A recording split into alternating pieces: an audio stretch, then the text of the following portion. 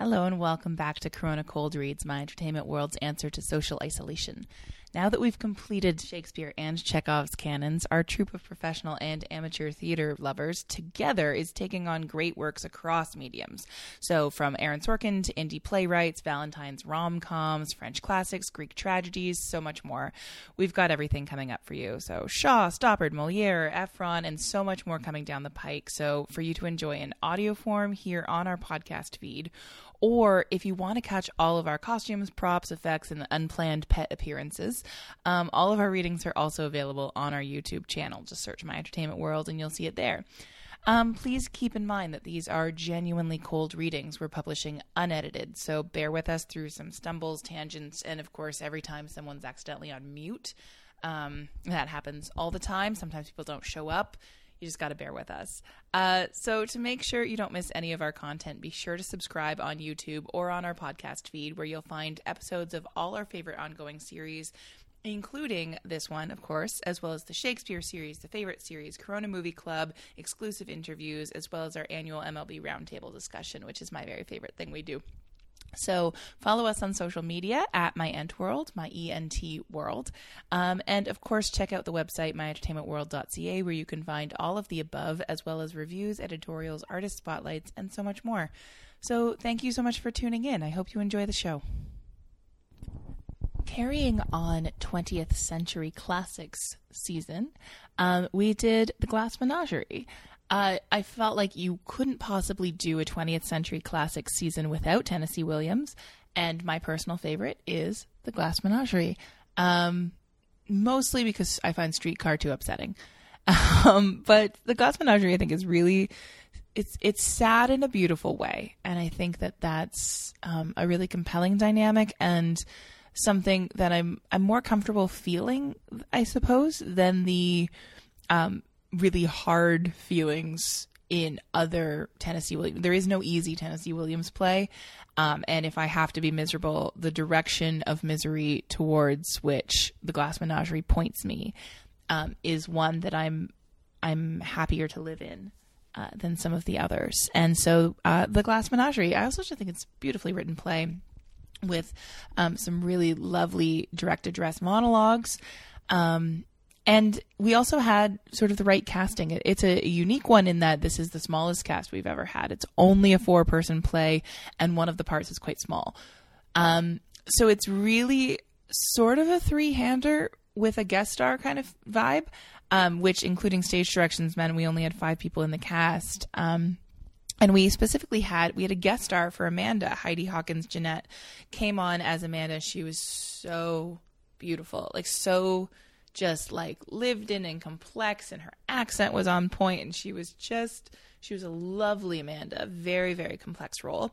And then we had our newcomer, Olivia John, was a very lovely, vulnerable Laura. So it was actually a very different cast for us. We had some guest stars, small cast, very different vibe, but it was a lovely experience to have them come in and play The Glass Menagerie. Of course, we had one of our mainstays, Mark Crater, took on Tom, and he was lovely as well. I always love Mark in a big leading role. He really sort of unleashes a lot of potential that when we cast him in smaller roles, I'm sort of like, but then now his line is over. So it's always nice to see him really get a chunk of work that he gets to really sink his teeth into. And so Tom was really compelling. And actually my favorite piece of casting in this, though this cast was really marvelous, my very favorite piece of casting here was actually Dom Harvey as Jim. So Dom is not an actor at all. And so he's usually come in and played roles that just kind of I thought were appropriate to him. So he came, he played his little British roles, and he was the reality TV producer in one of the Sorkin plays because he's a reality TV podcaster, and I thought that was funny. But this is the first, or I've cast him as in a few sort of like romantic roles opposite his real life partner, that kind of thing. But this was the first time he's been alone. He didn't have Sadie with him, and he just came in just independently to play the young suitor, Jim. who is the character who comes in partway through the play and has this like really lovely sort of piece in the middle. Like it's almost like a little vignette in the middle of this family drama where he kind of takes over the narrative and then he leaves, and he's my favorite character in the play. He leaves an incredibly interesting impact. And there's so many different ways to play Jim. I find that the choices that actor makes really influence how I feel about the play, and about all the rest of the characters in the play. And there was just something really, really lovely and delicate about the way that Dom played Jim. There was a real sort of sadness and almost Dom's incredibly smart, and so there's something about the way he brings what he brings to that character. Has this like sort of potential feeling that I think is really important to Jim. This idea of like, what is he doing here, trapped in this factory job? He's like, go, and he can't. And I think there's something really compelling about what Dom was able to bring just naturally to the role, just by being himself. And so there's a lovely tenderness to those scenes between him and Olivia that really stand out in my memory of this particular reading, in addition to how wonderful Heidi was. So and also Marlo K. Shaw came on for stage directions, and it's always lovely to have her. She's such a steady voice. So I hope you enjoy this one. It's a beautiful play. Let's try that again. So we've got Heidi as Amanda. Hi. And we've got Olivia John as Laura. Hello. And Mark, is it pronounced Crater? Crater, like Moon Crater. Okay, as Tom. Hi. And Dom Harvey as Jim. Hi. And I'm Marlo, and I'm reading stage directions. This is The Glass Menagerie by Tennessee Williams. Scene 1. The Wingfield apartment is in the rear of the building, one of those vast hive-like conglomerations of cellular living units that flower as warty growths in overgrown urban centers of lower middle-class population, and are symptomatic of the impulse of this largest and fundamentally enslaved section of American society to avoid fluidity and differentiation, and to exist and function as one interfused mass of automation. The apartment faces an alley and is entered by a fire escape, a structure whose name is a touch of accidental poetic truth, for all of these huge buildings are always burning with the slow and implacable fires of human desperation. The fire escape is included in the set, that is, the landing of it and steps descending from it. The scene is memory and therefore non-realistic. Memory takes a lot of poetic license. It omits some details. Others are exaggerated according to the emotional value of the articles it touches. For memory is seated predominantly in the heart. The interior is therefore rather dim and poetic. At the rise of the curtain, the audience is faced with the dark, grim rear wall of the Wingfield tenement. This building, which runs parallel to the footlights, is flanked on both sides by dark, narrow alleys, which run into murky canyons of tangled cloth lines, garbage cans, and the sinister lattice work of neighboring fire escapes. It is up and down these alleys that exterior entrances and exits are made during the play. At the end of Tom's opening commentary, the dark tenement wall slowly reveals, by means of a transparency, the interior of the ground floor Wingfield apartment. Downstairs is the living room, which also serves as a sleeping room for Laura. The sofa is unfolding to make her bed. Upstairs, center, and divided by a wide arch or second proscenium with transparent faded portieres or second curtains, is the dining room. In an old-fashioned whatnot in the living room are seen scores of transparent glass animals. A blown-up photograph of the father hangs on the wall of the living room, facing the audience, to the left of the archway. It is the face of a very handsome young man in a doughboy's First World War cap. He is gaily smiling, ineluctably smiling, as if to say, I will be smiling forever. The audience hears and sees the opening scene in the dining room through both the transparent fourth wall of the building and the transparent gauze portieres of the dining room arch. It is during this revealing scene that the fourth wall slowly ascends out of sight. This transparent exterior wall is not brought down until the very end of the play, during Tom's final speech. The narrator is an undisguised convention of the play. He takes whatever license with dramatic convention is convenient to his purpose. Tom enters dressed as a merchant sailor from alley, stage left, and strolls across the front of the stage to the fire escape. There he stops and lights a cigarette. He addresses the audience. Yes, I have tricks in my pocket. I have things up my sleeve. But I am the opposite of a stage magician. He gives you illusion that has the appearance of truth. I give you truth in the pleasant disguise of illusion. To begin with, I turn back time. I reverse it to the quaint period of the 30s, when the huge middle class of America was matriculating in a school for the blind. Their eyes had failed them, or they had failed their eyes, and so they were having their fingers pressed forcibly down on the fiery braille alphabet of a dissolving economy. In Spain, there was revolution. Here, there was only shouting and confusion. In Spain, there was Guernica. Here, there was disturbances of labor, sometimes pretty violent, in otherwise peaceful cities such as Chicago, Cleveland, St. Louis. This is the social background of the play. The play is memory. Being a memory play, it is dimly lighted. It is sentimental. It's not realistic. In a memory, everything seems to happen to music. That explains the fiddle and the wings. I am the narrator of the play and also a character in it. The other characters are my mother, Amanda, my sister, Laura, and a gentleman caller who appears in the final scenes. He is the most realistic character in the play, being an emissary from a world of reality that we were somehow set apart from. But since I have a poet's weakness for symbols, I am using this character also as a symbol. He is the long-delayed but always expected something that we live for. There is a fifth character in the play who doesn't appear except in this larger-than-life-size photograph over the mantel. This is our father, who left us a long time ago. He was a telephone man who fell in love with long distances.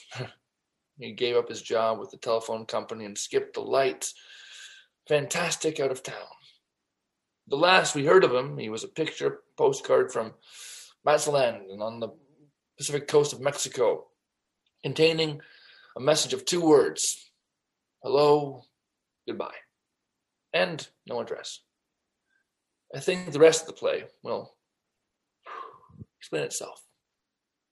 Amanda's voice becomes audible through the portieres. Legend on screen, Où sont les neiges? He divides the portieres and enters the upstage area. Amanda and Laura are seated at a drop-leaf table. Eating is indicated by gestures without food or utensils. Amanda faces the audience. Tom and Laura are seated in profile. The interior has lit up softly, and through the scrim, we see Amanda and Laura seated at the table in the upstage area. Tom! Yes, Mother? We can't say grace until you come to the table. Coming, Mother. He bows slightly and withdraws, reappearing a few moments later in his place at the table. Honey, don't push with your fingers. If you have to push with something, the thing to push with is a crust of bread. And chew. Chew. Animals have secretions in their stomach which enable them to digest food without mastication, but human beings are supposed to chew their food before they swallow it down. Eat food leisurely, son, and really enjoy it. A well-cooked meal has lots of delicate flavors that have to be held in the mouth for appreciation. So chew your food and give your salivary glands a chance to function. Tom deliberately lays his imaginary fork down in his chair back from the table. I haven't enjoyed one bite of this dinner because of your constant directions on how to eat it. It's you that makes me rush through meals with your hawk-like attention to every bite I take. Sickening, spoils my appetite. All this discussion of animal secretion, salivary glands, mastication. Temperament like a metropolitan star. You're not excused from the table. I'm getting a cigarette. You smoke too much. I'll bring in the blancmange. He remains standing with his cigarette by the portieres during the following. No, sister, no. You be the lady this time, and I'll be the maid. I'm already up. Resume your seat, little sister. I want you to stay fresh and pretty for gentlemen callers. I'm not expecting any gentlemen callers. Well, sometimes they come when you least expect it. Why, I remember one Sunday afternoon in Blue Mountain. I know what's coming. Yes, but let her tell it. Again? She loves to tell it. Amanda returns with a bowl of dessert. One Sunday afternoon in Blue Mountain, your mother received 17 gentlemen callers. Why, sometimes there weren't chairs enough to accommodate them all. We had to send in the maid to bring over folding chairs from the parish house. How did you entertain those gentlemen callers? I understood the art of conversation. Well, I bet you could talk. Girls in those days knew how to talk, I can tell you. Yes? Image, Amanda as a girl on a porch greeting callers. They knew how to entertain gentlemen callers. It wasn't enough for a girl to be possessed of a pretty face or graceful figure, although I wasn't slighted in either respect. But she also needed to have a nimble wit and a tongue to meet all occasions. What did you talk about? Things of importance going on in the world, never anything coarse or common or vulgar. She addresses Tom as though he were seated in the vacant chair at the table, though he remains by Portier's. He plays the scene as though he held the book. My callers were gentlemen, all. Among my callers were some of the most prominent young planters of the Mississippi Delta, planters and sons of planters. Tom motions for music and a spot of light on Amanda. Her eyes lift, her face glows, her voice becomes rich and elegiac. Screen legend, We sont la neige. There was young chap Lachlan, who later became vice president of the Delta Planter Bank. Hadley Stevenson, who was drowned in Moon Lake and left his widow $150,000 in government bonds. There were Couchier brothers, Wesley and Bates. Bates was one of my bright particular beaux. He got into a quarrel with that wild Wainwright boy. They shot it out on the floor of Moon Lake Casino. Bates was shot through the stomach, died in the ambulance on his way to Memphis. His widow was also well provided for, came into 8 or 10,000 acres, that's all. She married him on the rebound, never loved her, carried my picture on him the night he died. And then there was that boy that every girl in the Delta had set her cap for. That brilliant, brilliant young Fitzhugh boy from Greene County. What did he leave his widow? He never married. Gracious, you talk as though all my old admirers had turned their toes up to the daisies. Isn't this the first you've mentioned that still survives? That Fitzhugh boy went north and made a fortune, came to be known as the Wolf of Wall Street. He had the Midas touch. Whatever he touched turned to gold. And I could have been Mrs. Duncan J. Fitzhugh, mind you, but I think your father. Mother, let me clear the table. No, dear, you go in front and study your typewriter chart or practice your shorthand a little. Stay fresh and pretty. It's almost time for our gentlemen callers to start arriving. Flounces girlishly toward the kitchenette. How many do you suppose we're going to entertain this afternoon? Tom throws down the paper and jumps up with a groan. I don't believe we're going to receive any, Mother. What? Not one? You must be joking. Laura nervously echoes her laugh. She slips in a fugitive manner through the half-open portieres and draws them in gently behind her. A shaft of very clear light is thrown on her face against the faded tapestry of the curtains. Music, the glass menagerie under faintly, lightly. Not one gentleman caller. It can't be true. There must be a flood. There must have been a tornado. It isn't a flood. It's not a tornado, Mother. I'm just not popular like you are in Blue Mountain. Oh. Tom utters another groan. Laura glances at him with a faint, apologetic smile, her voice catching a little. Mother's afraid I'm going to be an old maid. The scene dims out with glass menagerie. Music. Laura, haven't you ever liked some boy? On the dark stage, the scene is lighted with the image of blue roses. Gradually, Laura's figure becomes apparent and the screen goes out. The music subsides.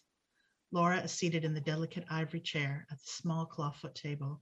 She wears a dress of soft violet material for her kimono, her hair tied back from her forehead with a ribbon. She is washing and polishing her collection of glass. Amanda appears on the fire escape steps. At the sound of her ascent, Laura catches her breath, thrusts the bowl of ornaments away, and seats herself stiffly before the diagram of the typewriter keyboard, as though it held her spellbound. Something has happened to Amanda. It is written in her face as she climbs to the landing, a look that is grim and hopeless and a little absurd. She has on one of those cheap or imitation velvety-looking cloth coats with imitation fur collar. Her hat is 5 or 6 years old, one of those dreadful cloche hats that were worn in the late 20s, and she is eloping an enormous black patent leather pocketbook with nickel clasps and initials. This is her full dress outfit, the one she usually wears to the DAR. Before entering, she looks through the door. She purses her lips, opens her eyes very wide, rolls them upward, and shakes her head. Then she slowly lets herself in the door. Seeing her mother's expression, Laura touches her lips with a nervous gesture. Hello, Mother.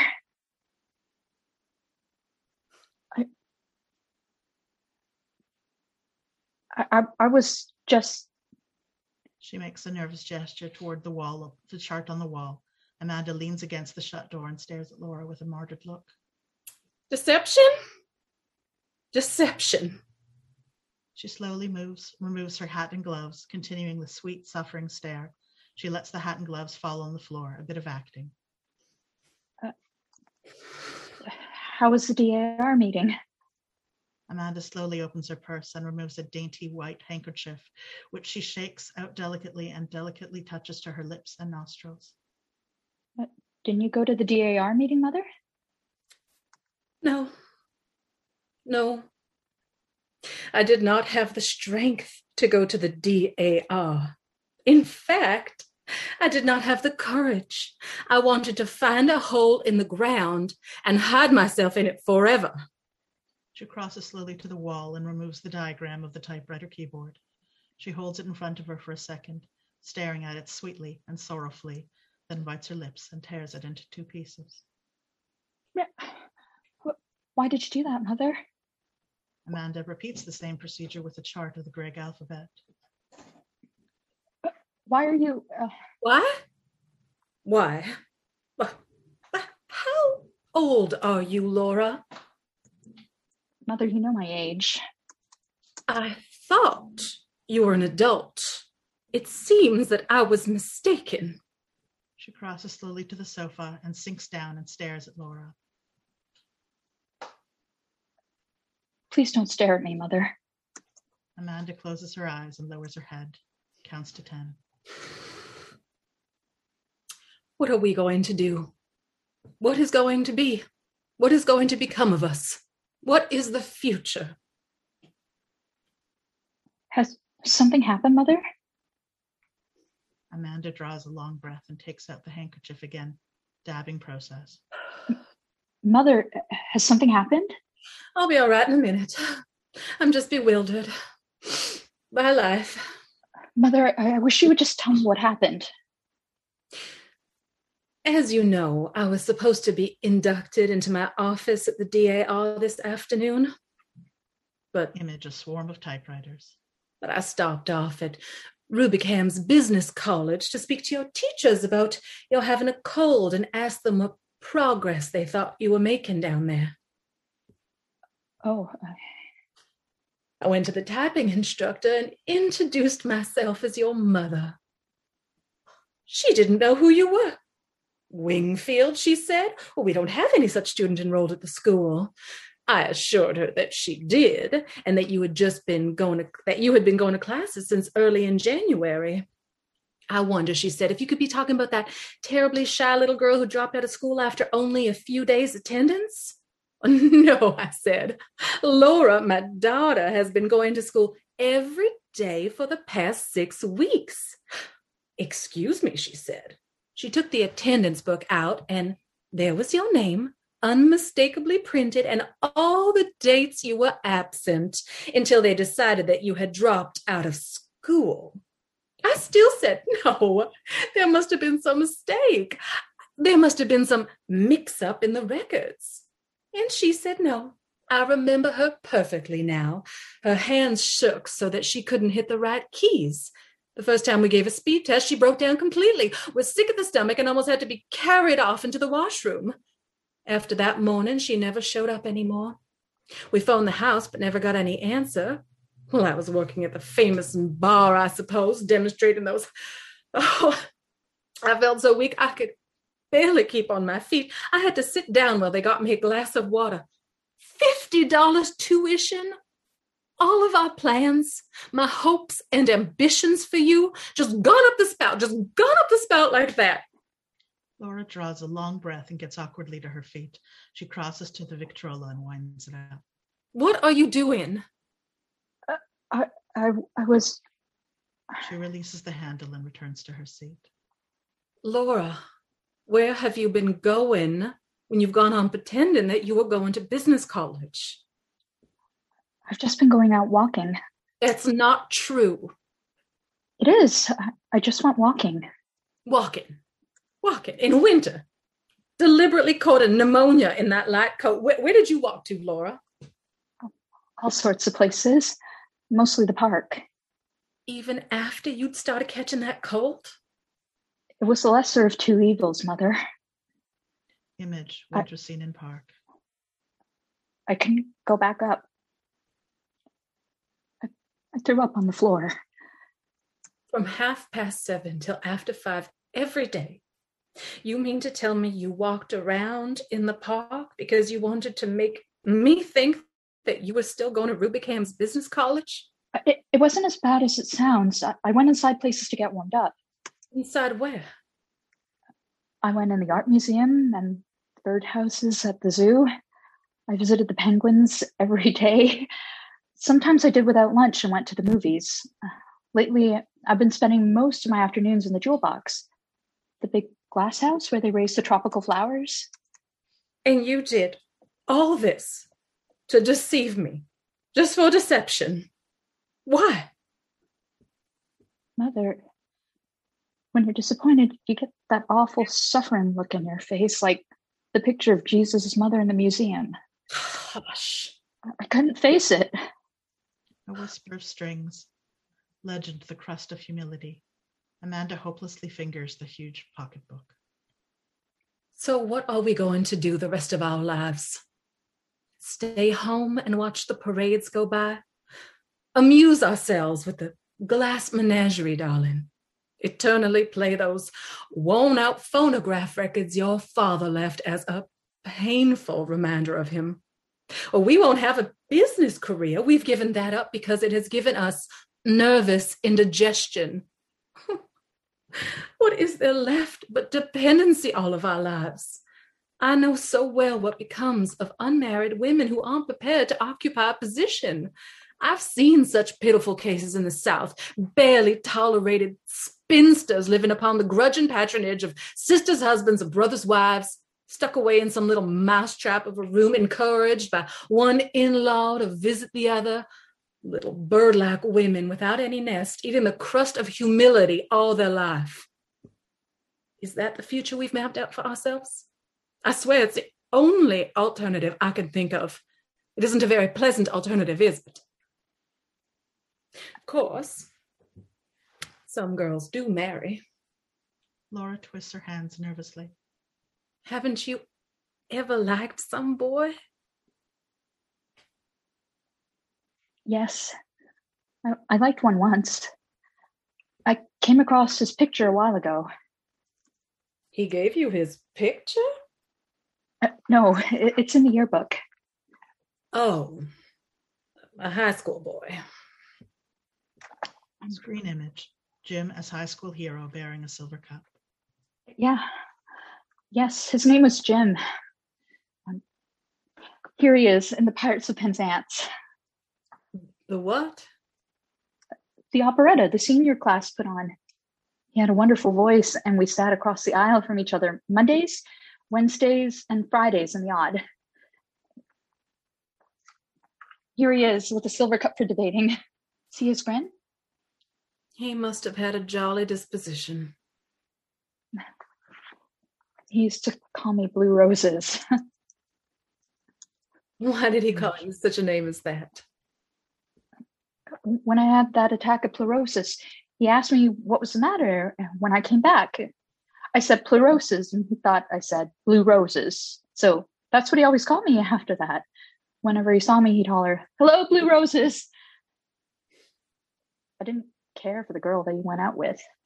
Emily Meisenbach. Emily was the best dressed girl at Solden, but she never struck me, though, as being sincere. It said in the personal section they're engaged. That was 6 years ago. They must be married by now. Girls that aren't cut out for business careers usually wind up married to some nice man. Sister, that's what we'll do. Laura utters a startled, doubtful laugh. She reaches quickly for a piece of glass. Mother. Yes? I'm crippled. Nonsense, Laura. I've told you never to use that word. Why, you're not crippled. You just have a little defect, hardly noticeable even. When people have some slight disadvantage like that, they cultivate other things to make up for it. Develop charm and vivacity and charm. Well, that's what you'll have to do. One thing your father had plenty of was charm. Tom motions to the fiddle in the wings. The scene fades out with music. Legend on screen after the fiasco. Tom speaks from the fire escape landing. After the fiasco at Rubicom's Business College, the idea of getting a gentleman caller for Laura began to play a more important part in Mother's calculations. It became an obsession, like some archetype of the universal unconscious. The image of the gentleman caller haunted our small apartment. Image, young man at door with flowers. An evening at home rarely passed without some allusion to this image, this specter, this hope. Even when he wasn't mentioned, his presence hung in Mother's preoccupied look and in my sister's frightened, apologetic manner, hung like a sentence passed upon the Wingfields. Mother was a woman of action as well as words. She began to take the logical steps in the planned direction late that winter and in the early spring, realizing that extra money would be needed to properly feather the nest and plume the bird. She conducted a vigorous campaign on the telephone, roping in subscribers to one of those magazines for matrons called the Homemaker's Companion, the type of journal that features the serialized sublimations of ladies of letters who think in terms of delicate cup-like breasts, slim tapering waists, rich creamy thighs, eyes like wood smoke in autumn, fingers that soothe and caress like strains of music, bodies as powerful as Etruscan sculpture. Screen image, Glamour magazine cover. Amanda enters with phone on extension cord. She is spotted in the dim state. Ida Scott, this is Amanda Wingfield. We missed you at the DAR on Monday. I said to myself, she's probably suffering with that sinus condition. How is that sinus condition? Horrors. Heaven have mercy. Well, you're a Christian martyr. Yes, that's what you are, a Christian martyr.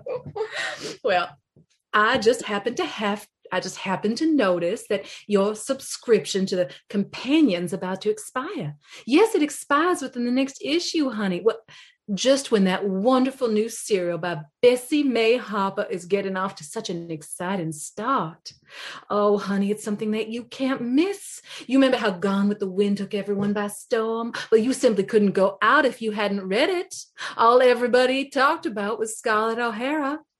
Well, this is a book that critics are already comparing to Gone with the Wind. It's the Gone with the Wind of the post-World War generation. What? Burning?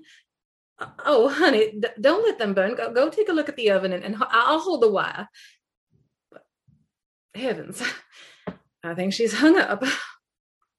Dim out. Before the stage is lighted, the violent voices of Tom and Amanda are heard. They are quarreling behind the portieres. In front of them stands Laura with clenched hands and panicky expression, a clear pool of light on her figure throughout the scene. What in Christ's name am Don't use I supposed to do? expression, not in my presence. Have you gone out of your senses? I have, that's true, driven out. What is the matter with you, you big idiot? Look, I've I've got no single thing Lower your voice. in my life here that I can call my own. Everything is... Stop that shouting. Yesterday, you confiscated my books. You had the nerve. I took that horrible novel back to the library, yes. That hideous book by that insane Mr. Lawrence. I cannot control the output of diseased minds or the people who cater to them. I will not allow such filth brought into my house. No, no, no, no. House. Who pays rent on it? Who makes a slave of himself to... Don't you dare to... No, I mustn't say things. I've just got to... Let me tell you now. I don't want to hear any more. He tears the portieres open. The upstage area is lit with a turgid, smoky red glow.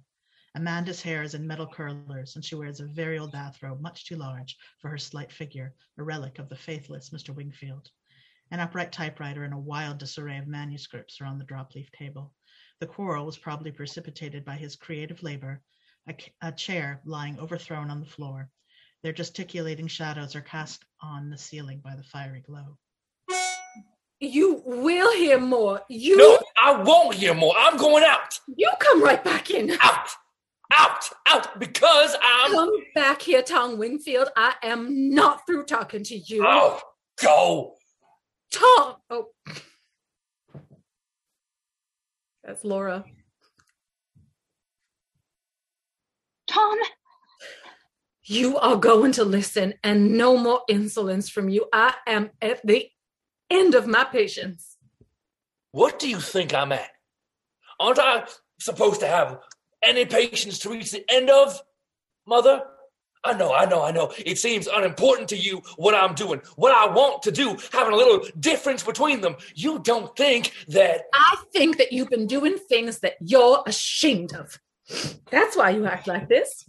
I don't believe that you go every night to the movies. Nobody goes to the movies night after night. Nobody in their right mind goes to movies as often as you pretend to. People don't go to the movies at nearly midnight, and movies don't let out at 2 a.m. Coming stumbling, muttering to yourself like a maniac. You get 3 hours sleep and then you go to work. Oh, I can picture the way you're doing down there, moping, doping because you're in no condition. Oh, I'm in no condition. What right have you got to jeopardize your job, jeopardize the security of all of us? How do you think we'd manage if you were... Listen! You think I'm crazy about the warehouse? You think I'm in love with continental shoemakers? You think I want to spend 55 years down there in that? Clear-tox interior with fluorescent tubes? Look, I'd rather somebody picked up a crowbar and battered my brains than go back mornings. I go every time you come in yelling. That goddamn rise and shine. I say to myself, how lucky dead people are. But I get up, I go for $65 a month. I give up all that I dream of doing and being ever, and you say self. Self's all I ever think of. Why, listen, if self is what I thought of, Mother, I'd be where he is. Gone. As far as the system of transportation reaches. Don't grab at me, Mother. Where are you going? I'm going to the movies. I don't believe that lie.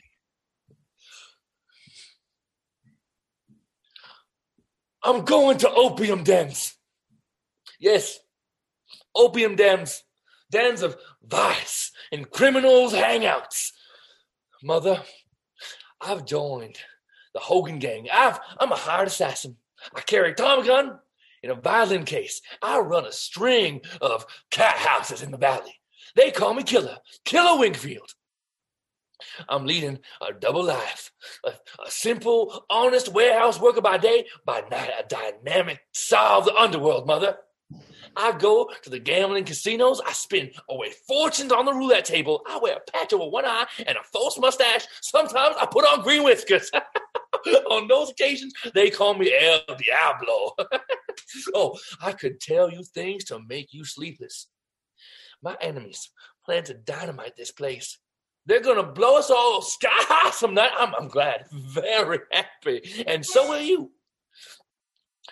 You'll go up on a broomstick over Blue Mountain with 17 gentlemen callers, you ugly, babbling old witch. He goes through a series of violent, clumsy movements, seizing his overcoat, lunging to the door, pulling it fiercely open. The women watch him aghast.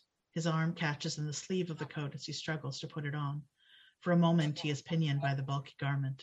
With an outraged groan, he tears the coat off again, splitting the shoulder of it, and hurls it across the room. It strikes against the shelf of Laura's glass collection. There is a tinkle of shattering glass. Laura cries out as if wounded. My glass menagerie. She covers her face and turns away. But Amanda is still stunned and stupefied by the ugly witch, so that she barely notices this occurrence. Now she recovers her speech. I won't speak to you until you apologize. She crosses through portieres and draws them together behind her. Tom is left with Laura. Laura clings weakly to the mantel with her face averted. Tom stares at her stupidly for a moment. Then he crosses to shelf, drops awkwardly on his knees to collect the fallen glass, glancing at Laura as if he would speak but couldn't. The glass menagerie steals in as the scene dims out. The interior is dark, faint light in the alley. A deep-voiced bell in a church is tolling the hour of 5 as the scene commences. Tom appears at the top of the alley. After each solemn boom of the bell in the tower, he shakes a little noisemaker or rattle as if to express the tiny spasm of man in contrast to the sustained power and dignity of the Almighty. This and the unsteadiness of his advance make it evident that he has been drinking. As he climbs a few steps to the fire escape landing, light steals up inside. Laura appears in a nightdress, observing Tom's empty bed in the front room. Tom fidgets in his pockets for door key, removing a motley assortment of articles in the search, including a perfect shower of movie ticket stubs and an empty bottle. At last he finds the key, but just as he is about to insert it, it slips from his fingers. He strikes a match and crouches below the door. One crack and it falls through. Laura opens the door. Tom, what are you doing? Looking for a door key. Where have you been all this time? I have been to the movies. All this time at the movies? There was a very long program. There was a Garbo picture, a Mickey Mouse, and a travelogue, and a newsreel, and the preview of coming attractions. And there was an organ solo, a collection for the Milk Fund, simultaneously, which ended up in a terrible fight between a fat lady and an usher. Did you have to stay through everything? Of course. I forgot. There was a big stage show. The headliner on this stage show was Malvolio, the magician. He performed wonderful tricks, many of them, such as pouring water back and forth between pitchers. But first, it turned to wine, and then it turned to beer, and then it turned to whiskey. I know it was whiskey it finally turned into, because he needed somebody to come up to the audience to help him. And I came up, both shows. It was Kentucky Straight Bourbon. A very generous fellow. He gave souvenirs. He pulls from his back pocket a shimmering rainbow scarf. Yeah, he gave me this. This is his magic scarf. You can have it, Laura. Yeah. You wave it over a canary cage and you get a bowl of goldfish. You wave it over a goldfish bowl and they fly away canaries. But the wonderfulest trick of all was the coffin trick. We nailed him into a coffin and he got out of the coffin without removing one nail. There was a trick that would come in handy for me. Get me out of this 2x4 situation. He flops onto a bed and starts removing shoes. Tom, shh. What are you shushing me for? You wake up Mother. Goody. Pay her back for all those rise and shines. Yeah. It don't take much intelligence to get yourself into a nailed up coffin, Laura. Who in hell ever got himself out of one without removing one nail? As if in answer, the father's grinning photograph lights up. Scene dims out. church bell is heard striking 6. At the 6th stroke, the alarm clock goes off in Amanda's room, and after a few moments, we hear her calling, "Rise and shine, rise and shine. Laura, go tell your brother to rise and shine." Tom sits up slowly. I'll rise, but I won't shine. The light increases. Laura, tell your brother his coffee is ready. Laura slips into the front room. It's nearly 7. Don't make Mother nervous. Tom, speak to Mother this morning. Make up with her. Apologize. Speak to her. She won't to me. It's her that started the not speaking. If you just say you're sorry, she'll start speaking. Her not speaking, is that such a tragedy? Please. Please. Amanda calls from the kitchenette. Laura, are you going to do what I asked you to do, or do I have to get dressed and go out myself? Go in as soon as I get my coat. She pulls on a shapeless felt hat with nervous, jerky movements, pleadingly glancing at Tom, rushes awkwardly for her coat. The coat is one of Amanda's, inaccurately made overs, the sleeves too short for Laura. Butter? And what else? Just butter. Tell them to charge it. They make such faces when I do that. Sticks and stones can break our bones, but the expression on Mr. Garfinkel's face won't harm us. Tell your tell your brother his coffee is getting cold. Do what I asked you, will you?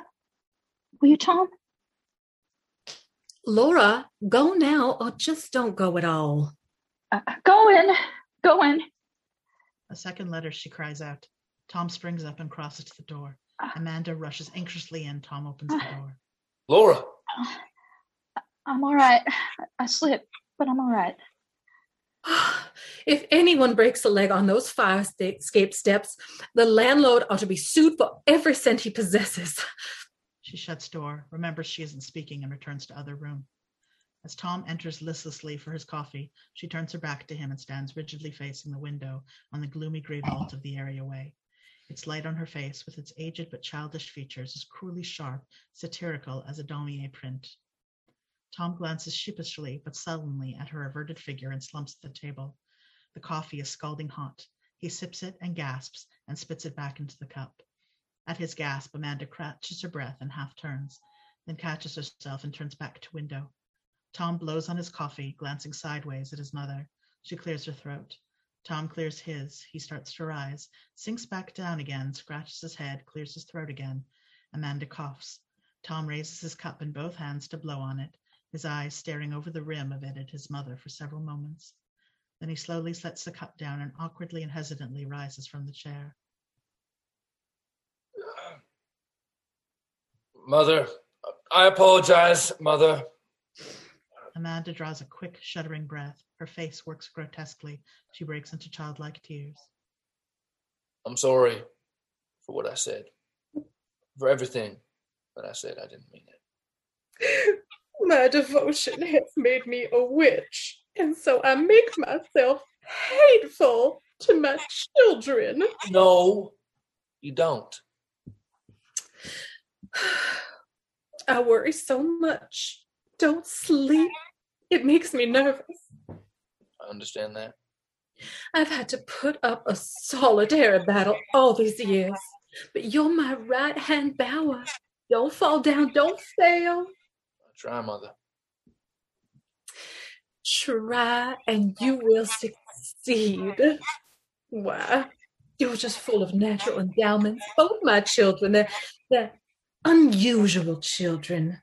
Don't you think I know it? I'm so proud, happy, feel I've so much to be thankful for, but promise me one thing, son. What, Mother? Promise, son, that you'll never be a drunkard. I will never be a drunkard, Mother. That's what's frightened me so, that you'd been drinking. Eat a bowl of Purina. Just coffee, Mother. Shredded wheat biscuit? No, Mother, just coffee. Oh, you can't put in a day's work on an empty stomach. You've got 10 minutes. Don't gulp. Drinking too hot liquids makes cancer of the stomach. Put cream in No, thank you. to cool it. No, thank you. I want it black. I know, but it's not good for you. We have to do all we can to build ourselves up in these trying times we live in. All that we have to cling to is each other. That's why it's so important, Tom. I sent your sister out so I could discuss something with you. If you hadn't spoken to me, I would have spoken to you. What is it, Mother, that you want to discuss? Laura. Tom puts his cup down slowly. Music, the glass menagerie. Oh. Laura. You know how Laura is. So quiet, but still water runs deep. She notices things and she broods about them. A few days ago, I came in and she was crying. What about? You. Me. She has an idea that you're not happy here. What gave her that idea? What gives her any idea? However, you do act strangely. I'm not criticizing. I understand that. I know your ambitions do not lie in warehouses, that like everybody in the whole wide world, you had to make sacrifices. But Tom, life's not easy. It calls for Spartan endurance. There's so many things in my heart that I cannot describe to you. I never told you, but I loved your father. I know that, Mother. And you, when I see you taking after his ways, staying out late, and well, you had been drinking that night that you were in that terrifying condition. Laura says that you hate the apartment and that you go out nights to get away from it. Is that true, Tom? No. You say there's so much in your heart that you can't describe to me. Well, that's true of me, too. There's so much in my heart that I can't describe to you. So let's respect each other's... Why? Why, Tom, are you always so restless? Where do you go tonight? Go to the movies. Why do you go to the movies so much, Tom? I go to the movies because I like adventure. Adventure is something I don't have much of at work, so I go to the movies. But, Tom, you go to the movies entirely too much. Yeah, I like a lot of adventure. Amanda looks baffled, then hurt. As the familiar inquisition resumes, he becomes hard and impatient again. Amanda slips back into her querulous attitude towards him. Most young men find adventure in their careers. Then most young men are not employed in the warehouse. The world is full of young men employed in warehouses and offices and factories. Do all of them find adventure in their careers? They do, or they do without it. Not everybody has a craze for adventure. Man is by instinct a lover, a hunter, a fighter, and none of those instincts are given much play at the warehouse. Man is by instinct. Don't quote instinct to me. Instinct is something that people have got away from. It belongs to animals. Christian adults don't want it. What do Christian adults then want then, Mother? Superior things. Things of the mind and the spirit. Only animals have to satisfy instincts. Surely your aims are somewhat higher than theirs, than monkeys, pigs. I reckon they're not. You're joking. However, that isn't what I wanted to discuss. I haven't much time. Sit down. You want me to punch in red at the warehouse, Mother? You have 5 minutes. I want to talk about Laura. All right. What about Laura? We have to be making some plans and provisions for her. She's older than you, 2 years, and nothing has happened. She just drifts along, doing nothing. It frightens me terribly how she just drifts along. Well, I guess she's a type that people call homegirls. There's no such type, and if there is, it's a pity. That is, unless the home is hers with a husband. What? Oh, I can see the handwriting on the walls, plain as I see the nose in front of my face. It's terrifying. More and more, you remind me of your father. He was out at all hours without explanation and then left. Goodbye. And me with the bag to hold. I saw that letter you got from the Merchant Marine. I know what you're dreaming of, and I'm not standing here blindfolded. Very well, then. Do it, but not till there's somebody to take your place. What do you mean? I mean that as soon as Laura has got somebody to take care of her, married, in a home of her own, independent, then you'll be free to go wherever you please, on land, on sea, whichever way the wind blows you. But until that time, you've got to look out for your sister. I don't say me, because I'm old and I don't matter. I say for your sister because she's young, independent. I put her in business college. Dismal failure. Frightened her so much it made her sick to the stomach. I took her over to the Young People's League at the church. Another fiasco. She spoke to nobody. Nobody spoke to her. Now all she does is fool with those pieces of glass and play those worn-out records. What kind of life is that for a girl to lead? What can I do about it? Overcome selfishness. Self. It's all you ever think of. Tom springs up and crosses to get his coat. It is ugly and bulky. He pulls on a cap with earmuffs. Where's your muffler? Put on your wool muffler.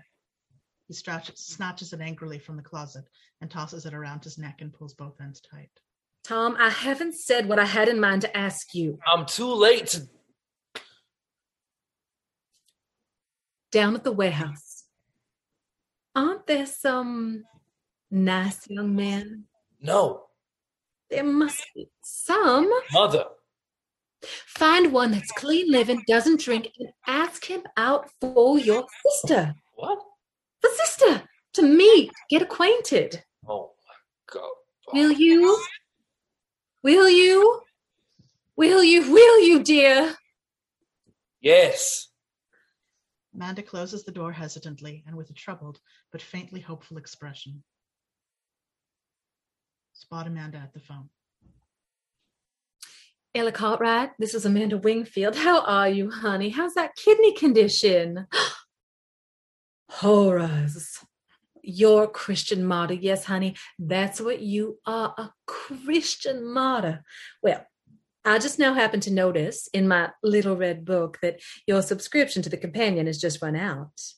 I knew that you wouldn't want to miss out on that wonderful serial starting in this issue. It's by Bessie May Harper, the first thing she's written since Honeymoon for 3. Wasn't it a strange and interesting story? Well, this one is even lovelier, I believe. It has a sophisticated society background. It's all about the horses set on Long Island. Fade out. It is early dusk on a spring evening. Supper has just been finished in the Wingfield apartment. Amanda and Laura, in light-colored dresses, are removing dishes from the table in the upstage area, which is shadowy, their movements formalized almost as a dance or ritual, their moving forms as pale and silent as moths. Tom, in white shirt and trousers, rises from the table and crosses toward the fire escape. Son, will you do me a favor? What? Comb your hair. You look so pretty when your hair is combed. There is only one respect in which I would like you to emulate your father. What respect is that? The care he always took of his appearance.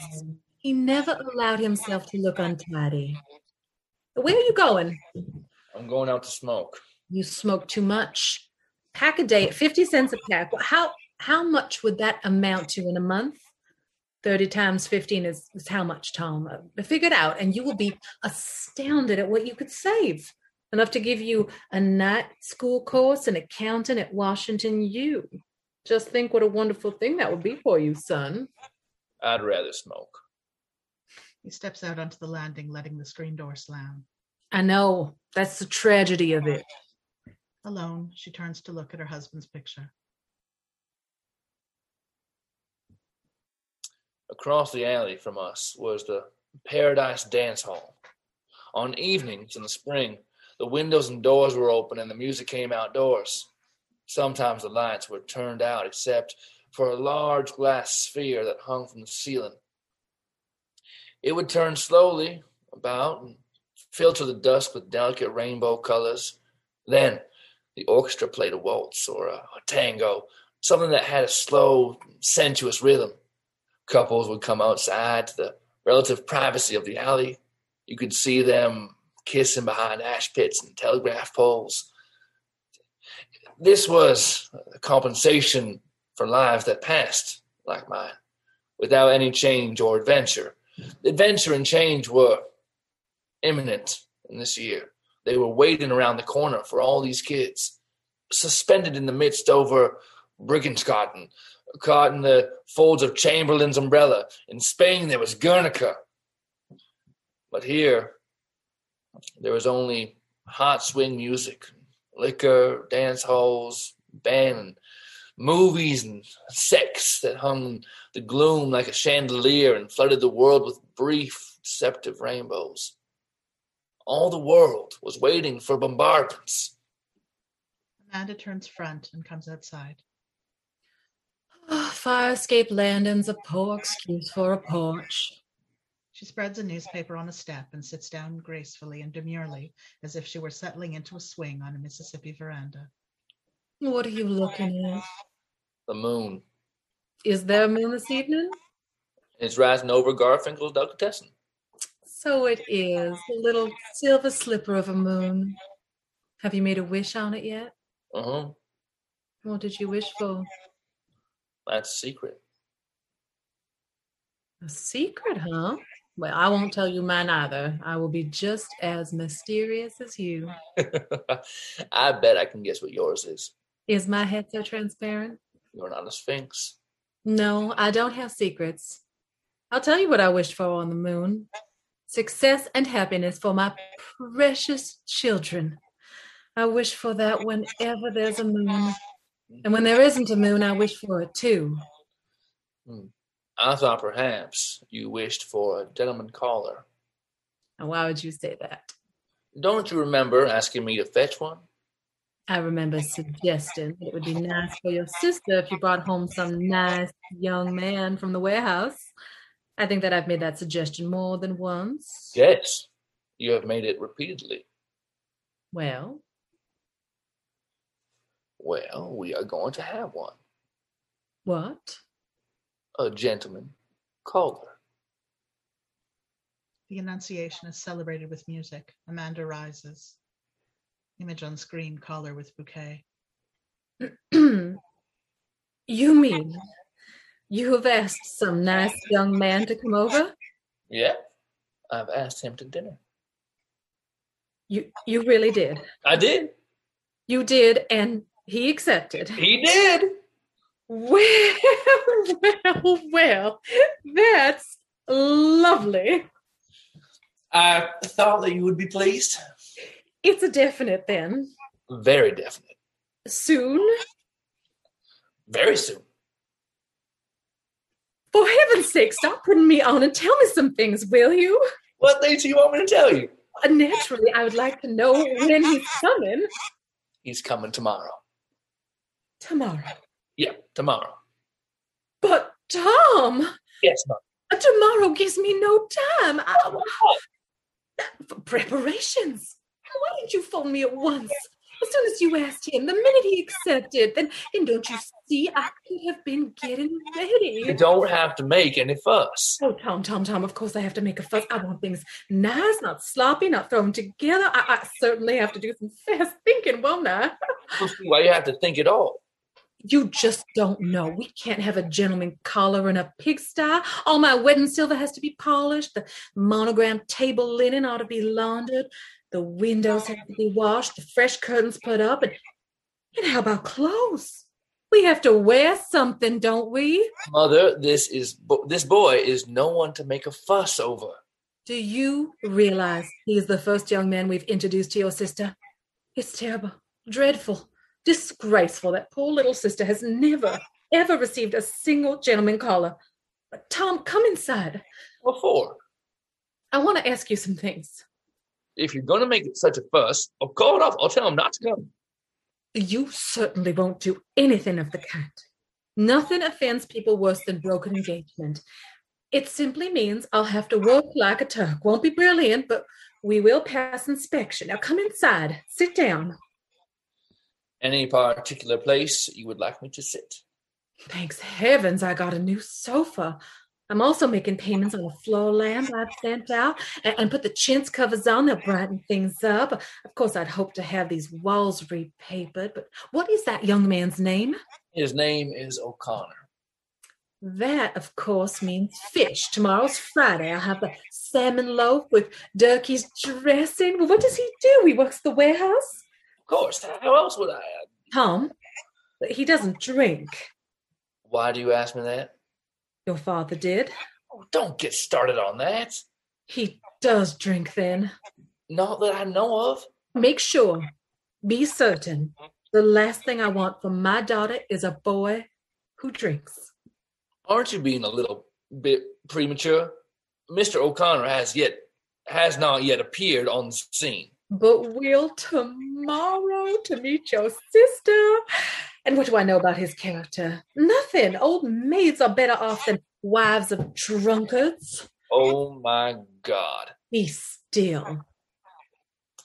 Lots of fellows meet girls whom they don't marry. Oh, talk sensibly, Tom, and don't be sarcastic.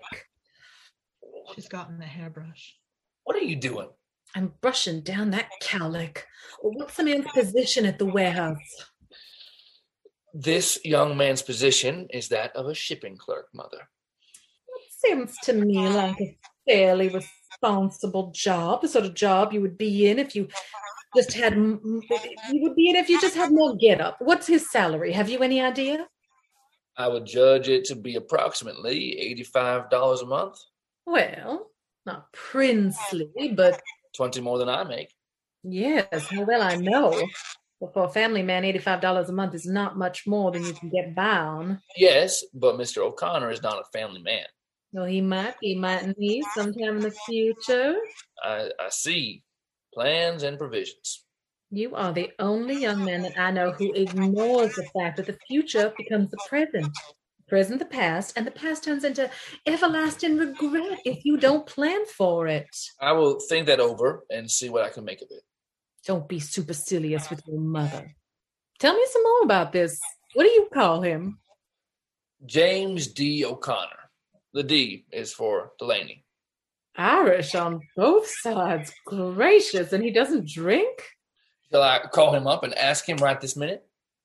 The only way to find out about those things is to make discreet inquiries at the proper moment. But when I was a girl in Blue Mountain, and it was suspected that a young man drank, the girl whose intentions he had been receiving, if any girl was, would sometimes speak to the minister of his church, or rather her father would, if her father was living, and sort of get a feel out for the man's character. That is, if that is the way such things are discreetly handled to keep a young woman from making a tragic mistake. Well, then how did you happen to make a tragic mistake? That innocent look on your father had everyone fooled. He smiled and the world was enchanted. No girl can do worse than put herself at the mercy of a handsome appearance. I hope that Mr. O'Connor is not too good-looking. No, he's not too good-looking. He's covered with freckles and hasn't too much of now. He's not downright homely, though. Not right down homely, just medium homely, I'd say. A character's what to look for in a man. That's what I've always said, Mother. You've never said anything of the kind, and I suspect you would never give it a thought. Don't be so suspicious of me. At least I hope he's the type that's up and coming. I think he really goes in for self-improvement. What reason have you to think so? He goes to night school. Splendid. What does he do? I mean, study. Radio engineering and public speaking. Then he has visions of being advanced in the world. Any young man who studies public speaking is aiming to have an executive job someday. And radio engineering, a thing for the future. Both of these facts are very illuminating. Those are the sort of things that a mother should know concerning any young man who comes to call on her daughter, seriously or not. One little warning. He doesn't know about Laura. I didn't let on that we had dark ulterior motives. I just said, well, why don't you come and have dinner with us? He said, okay. And that was the whole conversation. I bet it was. You're eloquent as an oyster. However, he'll know about Laura when he gets here. When he sees how lovely and sweet and pretty she is, he'll thank his lucky stars he was asked for dinner. Mother, you mustn't expect too much of Laura. What do you mean? Laura seems all those things to you and me because she's ours and we love her. We don't even notice she's crippled anymore. Don't say crippled. You know I never allow that word to be used. But face facts, Mother. She is, and that's not all. What do you mean, not all? Laura is very different from other girls. I think the difference is all to her advantage. Not quite all. In the eyes of others, strangers, she's terribly shy and lives in a world of her own, and those things make her seem a little peculiar to people outside the house. Don't say peculiar. Face the facts. She is. The dance hall music changes to a tango that has a minor and somewhat ominous tone. In what way is she peculiar, may I ask? She lives in a world of her own. A world of little glass ornaments, Mother. She plays old phonograph records, and that's about all.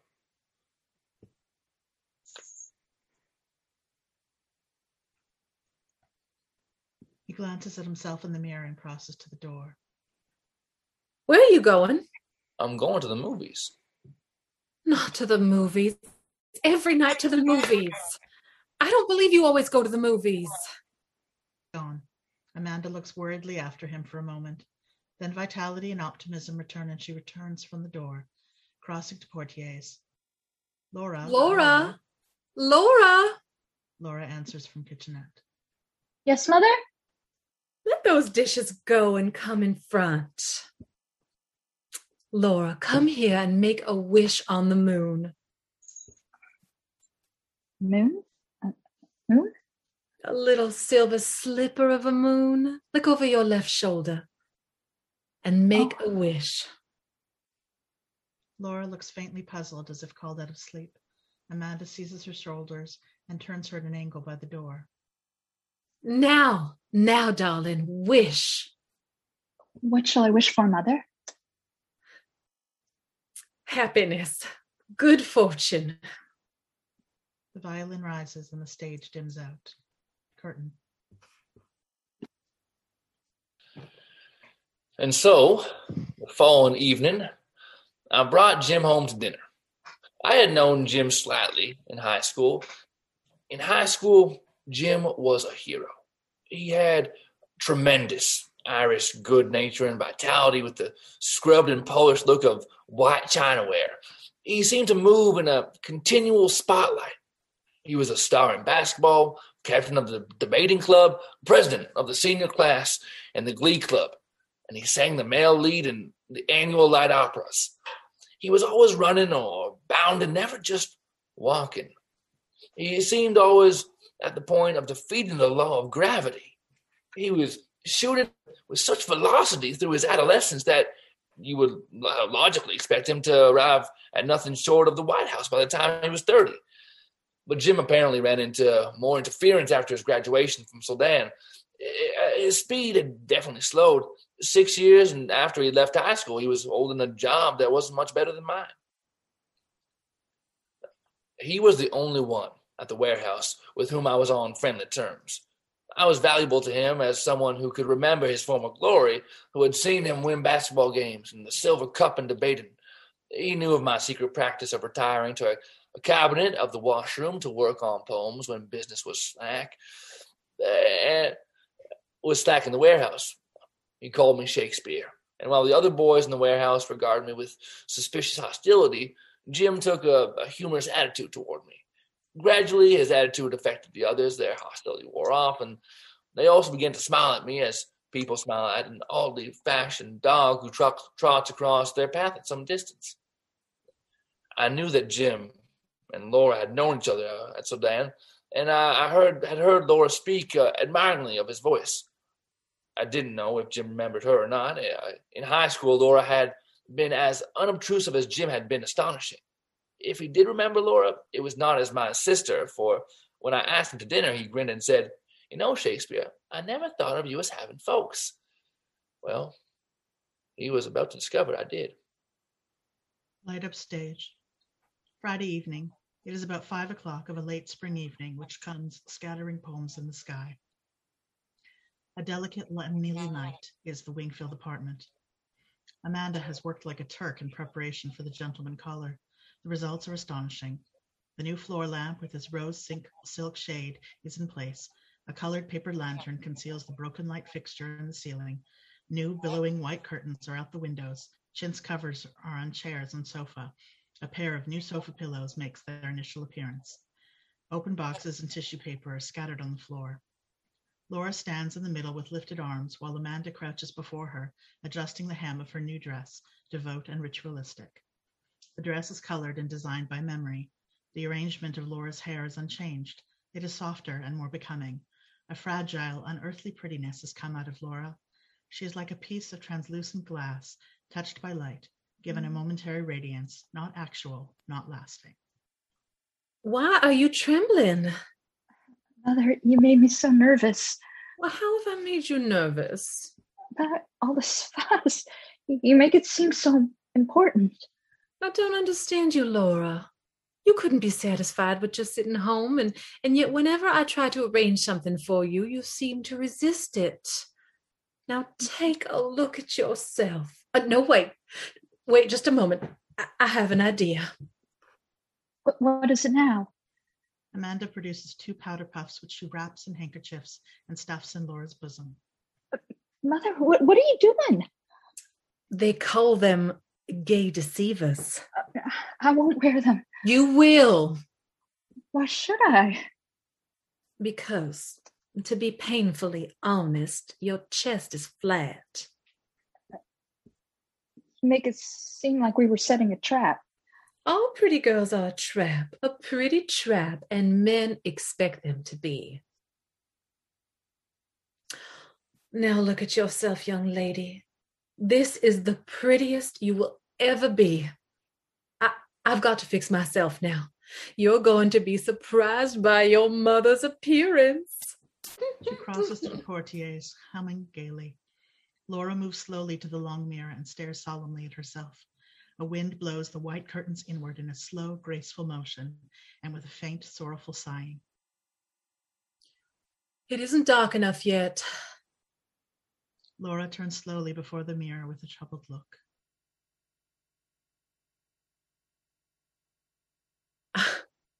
I'm going to show you something. I'm going to make a spectacular appearance. What is it, Mother? Possess your soul and patience. You will see. Something I've resurrected from that old trunk. Styles haven't changed so terribly much after all. She parts the portieres. Now just look at your mother. She wears a girlish frock of yellowed wool with blue silk sash. She carries a bunch of jonquils. The legend of her youth is nearly revived. This is the dress in which I led the cotillion, won the cakewalk twice at Sunset Hill, wore one spring to the governor's ball in Jackson.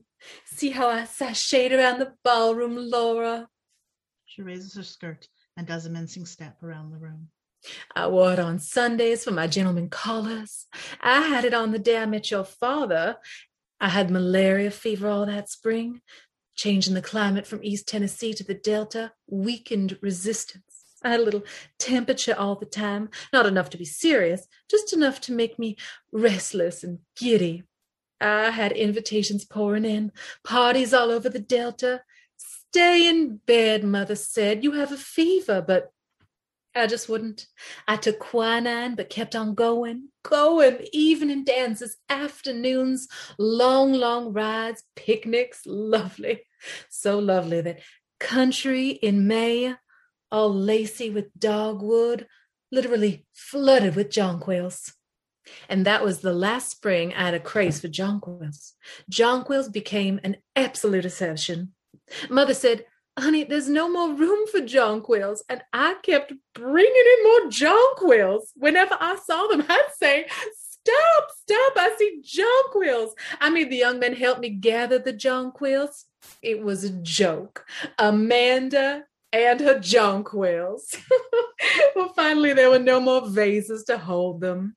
Every available space was filled with jonquils. No vases to hold them? All right, I'll hold them myself. And then She stops in front of the picture. Malaria, fever, and jonquils, and then this boy. She switches on the rose-colored lamp. I hope they get here before it starts to rain. She crosses upstage and places the jonquils and bowl on table. I gave your brother a little extra change so he and Mr. O'Connor could take the service car home. What did you say his name was? O'Connor. What is his first name?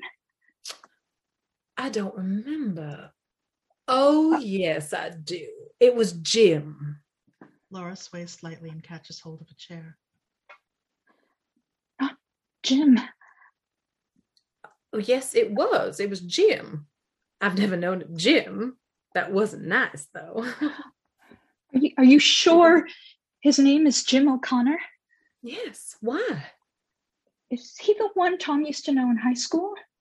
He didn't say so. I think he just said he knew him at the warehouse. There was a Jim O'Connor we both knew in high school. If that is the one that Tom's bringing to dinner, you'll have to excuse me. I won't come to the table. What sort of nonsense is this? You asked me once if I'd ever liked a boy. Don't you remember I showed you his picture? Oh, you mean the boy you showed me in the yearbook? Yes, that boy. Laura, were you in love with that boy? I don't know, Mother. All I know is I couldn't sit at the table if it was him. It won't be him. It isn't the least bit likely, but whether it is or not, you will come to the table. You will not be excused. I'll have to be, Mother. I don't intend to humor your silliness, Laura. I've had too much from you and your brother both.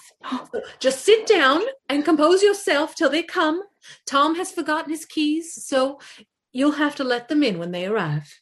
Mother, you answer the door. I'll be in the kitchen, busy. Mother, please answer the door. Don't make me do it. I've got to fix the dressing for the salmon. Fuss, silliness over a gentleman caller. Door swings shut. Laura is left alone.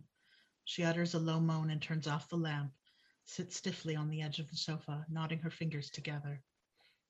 Tom and Jim appear on the fire escape steps and climb to landing. Hearing their approach, Laura rises with a panicky gesture. She retreats to the portieres. The doorbell. Laura catches her breath and touches her throat. Low drums.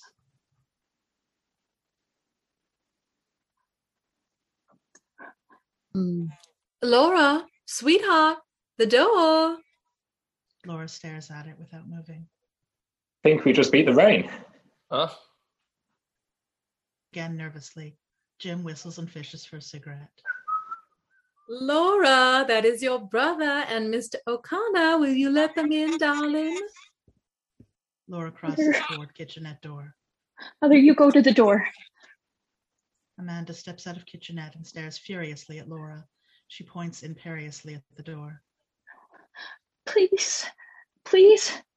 What is the matter with you, you silly thing? No, please, you answer it, please. I told you I wasn't going to humor you, Laura. Why have you chosen this moment to lose your mind? Please, please, please, you go. You'll have to go to the door because I can't. I can't either. Why? I'm sick. I'm sick too of your nonsense. Why can't you and your brother be normal people? Fantastic whims and behavior. Tom gives a long ring. Preposterous going-ons. Can you give me one reason? Come in, just 1 second. Why you should be afraid to open a door? Now answer it, Laura.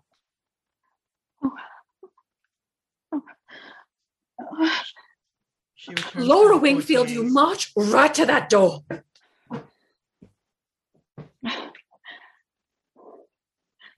A faraway, scratchy rendition of Dardanella softens the air Yes, and Mother. gives her strength to move through it. She slips to the door and draws it cautiously open. Tom enters with the caller, Jim O'Connor. Laura, this is Jim. Jim, this is my sister Laura.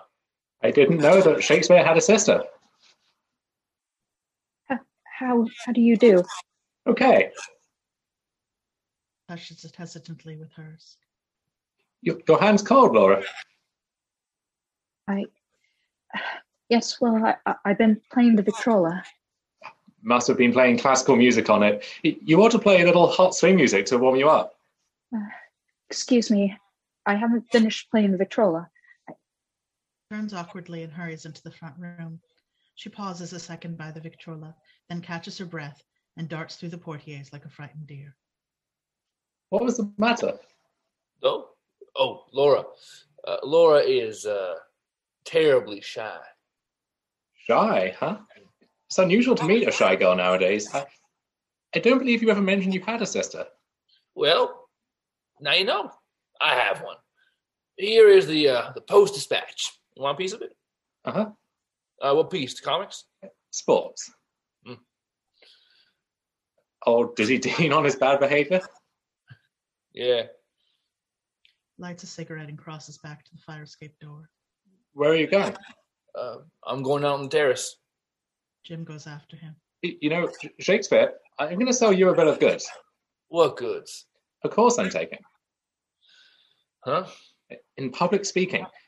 You and me, we're not the warehouse type.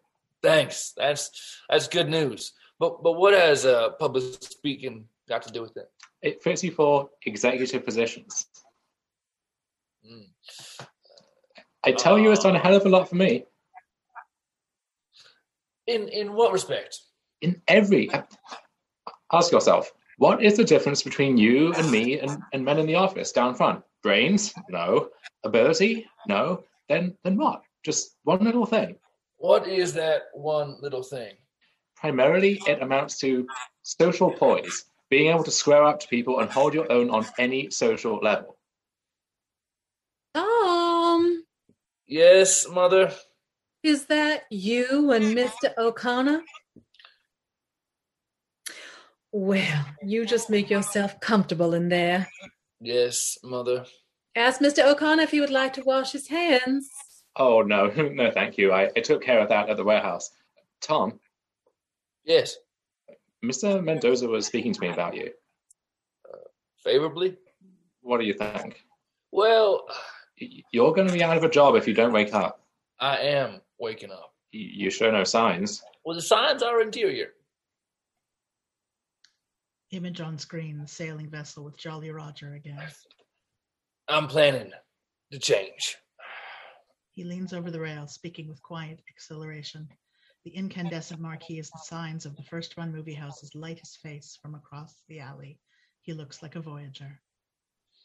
I'm right at the point of committing myself to a future that doesn't include the warehouse and Mr. Mendoza or even a night school course in public speaking. What are you guessing about? I'm tired of the movies. Movies? Yes, movies. Look at them. All of those glamorous people having adventures, hogging it all, gobbling the whole thing up. You know what happens? People go to the movies instead of moving. Hollywood characters are supposed to have all the adventures for everybody in America. Well, everybody in America sits in a dark room and watches them have them. Yes, until there's a war. That's when adventure becomes available to the masses. Everyone's dish, not only Gables. Then the people in the dark room come out of the dark room to have some adventures themselves. Goody. It's our turn now. To go to the South Sea Islands, to make a safari, to be exotic far off. But I'm not patient. I don't want to wait till then. I'm tired of the movies, and I am about to move. Move? Yes. When? Soon.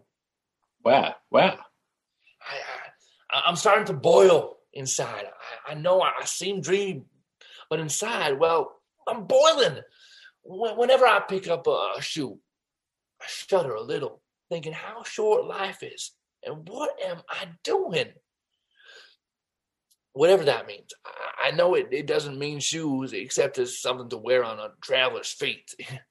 Look, What? I'm a member. The Union of Merchant Seamen.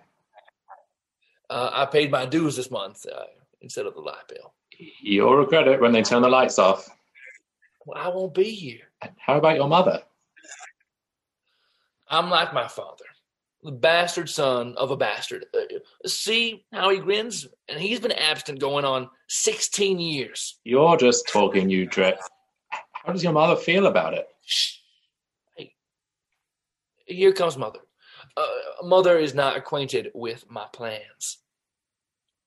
Where are you all? On the terrace, Mother. Thornton sighed. She advances to them. Tom is distinctly shocked at her appearance. Even Jim blinks a little. He is making his first contact with girlish sudden vivacity, and in spite of the night school course in public speaking, is somewhat thrown off the beam by the unexpected outlay of social charm. Certain responses are attempted by Jim, but are swept aside by Amanda's gay laughter and chatter. Tom is embarrassed, but after the first shock, Jim reacts very warmly, grins and chuckles, is altogether won over. Amanda smiles coyly, shaking her girlish ringlets. Well. So this is Mr. O'Connor. Introductions entirely unnecessary. I've heard so much about you from my boy. I finally said to him, Tom, good gracious, why don't you bring this paragon to supper? I'd like to meet this nice young man at the warehouse instead of just hearing you sing his praises so much. I don't know why my son is so standoffish. That's not Southern behavior. Let's sit down, and I think we could stand a little more air in here. Tom, leave the door open. I felt a nice fresh breeze a moment ago. Where has it gone to? So warm already, and not quite summer even. We're going to bum up when summer really gets started. However, we're having a very light supper. I think light things are better for this time of year, the same as light colors are, light clothes and light food are what warm weather calls for. You know, our blood gets so thick during the winter. Takes a while for us to adjust ourselves just when the season changes. It's come so quick this year. I wasn't prepared. All of a sudden, heavens, already summer. I ran to the trunk and pulled out this little dress. Terribly old, historical almost, but feels so good and cool, you know? Mother? Yes, honey? How about supper? Honey, you go ask sister if supper's ready.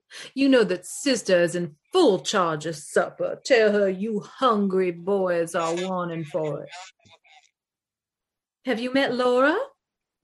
She Let you in? Oh, good, you've already met. It's rare for a girl as sweet and pretty as Laura to be domestic, but Laura is, thank heavens, not only pretty, but also very domestic. Not at all. Never was a bit.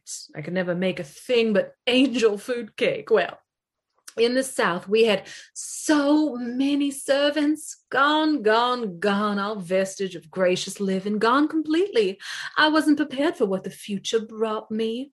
All of my gentlemen callers were sons of planters, and so, of course, I assumed that I would be married to one and raise my family on a large piece of land with plenty of servants. But man proposes, and women accepts the proposal.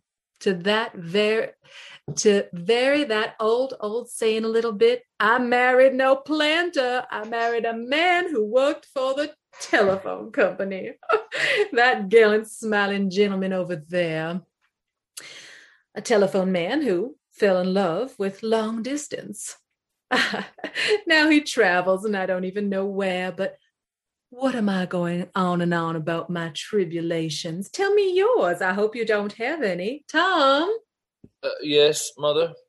Is supper nearly ready? It looks like to me supper is on the table. Let me look. Oh, lovely. But where is sister? Laura is not feeling well, and she says that she thinks she'd better not come to the table. What? Nonsense. Laura? Oh, Laura. Yes, Mother? You really must come to the table. We won't be seated until you come to the table.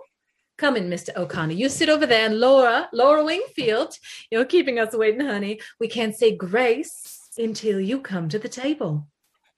Back door is pushed weakly open and Laura comes in. She is obviously quite faint, her lips trembling, her eyes wide and staring. She moves unsteadily toward the table. Outside, a summer storm is coming abruptly. The white curtains billow inward at the windows, and there is a sorrowful murmur in deep blue dusk. Laura suddenly stumbles. She catches at a chair with a faint moan. Laura! Laura! Why, Laura, you are sick, darling. Tom, help your sister into the living room, dear. Sit in the living room, Laura. Rest on the sofa. Well, standing over the hot stove made her ill. I told her that was just too warm this evening, but is Laura all right now? Yes. What is that? Rain? A nice cool rain has come up. She gives the gentleman caller a frightened look. I think we may have grace now. Tom looks at her steadily. Tom, honey, you say grace. Oh. For these and all thy mercies. They bow their heads, Amanda stealing a nervous glance at Jim. In the living room, Laura, stretched out on the sofa, clenches her hands to her lips to hold back a shuddering sob. God's holy name be praised. The scene dims out. A souvenir. Half an hour later, dinner is just being finished in the upstage area, which is concealed by the drawn portieres. As the curtain rises, Laura is still huddled on the sofa, her feet drawn beside her, her head resting on a pale blue pillow, her eyes wide and mysteriously watchful. The new floor lamp, with its shade of rose-colored silk, gives a soft, becoming light to her face, bringing out the fragile, unearthly prettiness which usually escapes attention. There's a steady murmur of rain, but it is slackening and stops soon after the scene begins. The air outside becomes pale and luminous as the moon breaks out. A moment after the curtain rises, the lights in both rooms flicker and go out. Hey there, Mr. Lightbulb.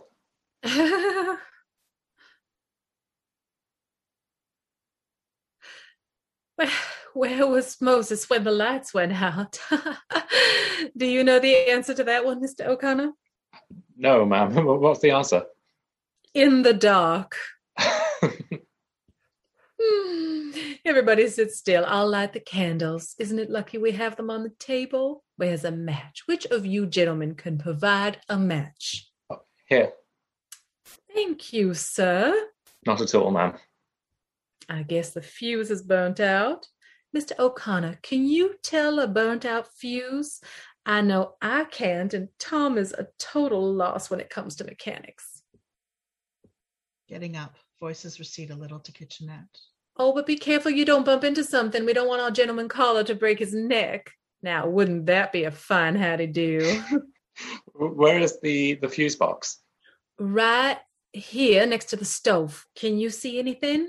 Just a minute. Isn't electricity a mysterious thing? Wasn't it Benjamin Franklin who tied a key to a kite? We live in such a mysterious universe, don't we? Some people say that science clears up all the mysteries for us. In my opinion, it only creates more. Have you found it yet? No, ma'am. All these fuses look okay to me. Tom? Yes, Mother? That light bill I gave you several days ago, the one I told you we got the notices about? Oh, yeah? You didn't neglect to pay it by any chance? Why, Didn't. I might have known it. Shakespeare probably wrote a poem on that light bill, Mrs. Wingfield. I might have known better than to trust him with it. There's such a high price for negligence in this world. Maybe the poem will win a $10 prize. We'll just have to spend the remaining of the evening in the 19th century before Mr. Edison made the Mazda lamp. Candlelight is my favorite kind of light. That shows you're a romantic, but that's no excuse for Tom. Well, we got through dinner. Very considerate of them to let us get through dinner before they plunged us into everlasting darkness, wasn't it, Mr. O'Connor? Tom, as a penalty for your carelessness, you can help me with the dishes. Let me give you a hand. Indeed, you will not. I ought to be good for something. Good for something. Why, Mr. O'Connor, nobody's given me this much entertainment in years as you have. Oh, now, Mrs. Wingfield. I'm not exaggerating, not one bit. But sister's all by her lonesome. You go and keep her company in the parlor. I'll give you this lovely old candelabra that used to be on the altar at the Church of the Heavenly Rest. It was melted a little out of shape when the church burnt down. Lightning struck it one spring. Gypsy Jones was holding a revival at the time, and he intimidated that the church was destroyed because the Episcopalians gave card parties. And how about you coaxing sister to drink a little wine? I think it would be good for her. Can you carry both at once? Sure, I'm Superman. Now, Thomas, get into this apron. The door of the kitchenette swings closed on Amanda's gay laughter.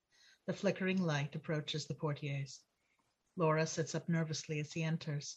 Her speech at first is low and breathless from the almost intolerable strain of being alone with a stranger. In her first speeches in this scene, before Jim's warmth overcomes her paralyzing shyness, Laura's voice is thin and breathless, as though she has just run up a steep flight of stairs. Jim's attitude is generally humorous. In playing this scene, it should be stressed that while the incident is apparently unimportant, it is to Laura the climax of her secret life. Hello there, Laura. Hello. How are you feeling now? Better?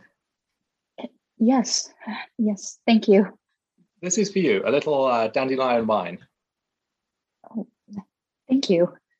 Drink it, but don't get drunk. Where shall I set the candles? Anywhere. How about here on the floor? Any objections? No. I'll spread a newspaper under to catch the drippings. I like to sit on the floor. You mind if I do? Oh, no. Give me a pillow. What? A pillow? Oh, How about you? Don't you like to sit on the floor? Yes. Oh, why don't you then? I will. Take a pillow. Laura does, sits on the other side of the candelabra. Jim crosses his legs and smiles engagingly at her. I can't hardly see you sitting way over there. I can see you. I know, but that's not fair. I'm in the limelight. Laura moves her pillow closer. Good. Now I can see you. Comfortable? So Yes. am I. Comfortable as a cow. Will you have some gum? No, thank you. I think that I will indulge, with your permission. Think of the fortune made by the guy that invented the first piece of chewing gum. Amazing. The Wrigley Building is one of the sights of Chicago. I saw it summer before last when I went up to the Century of Progress. Did you take in the Century of Progress? No, I didn't. Well, it was quite a wonderful exposition. What impressed me most was the Hall of Science. It gives you an idea of what the future will be in America, even more wonderful than the present time is. Your brother tells me you're shy. Is that right, Laura? I don't know. I judge you to be an old-fashioned type of girl. Well, I think that's a pretty good type to be. I hope you don't think I'm being too personal, do you? I believe I will take a piece of gum, if you don't mind. Mr. O'Connor, have you kept up with your singing? Singing? Me? Yes. I remember what a beautiful voice you had. When did you hear me sing? voice off stage. Oh, blow, you winds, hi-ho.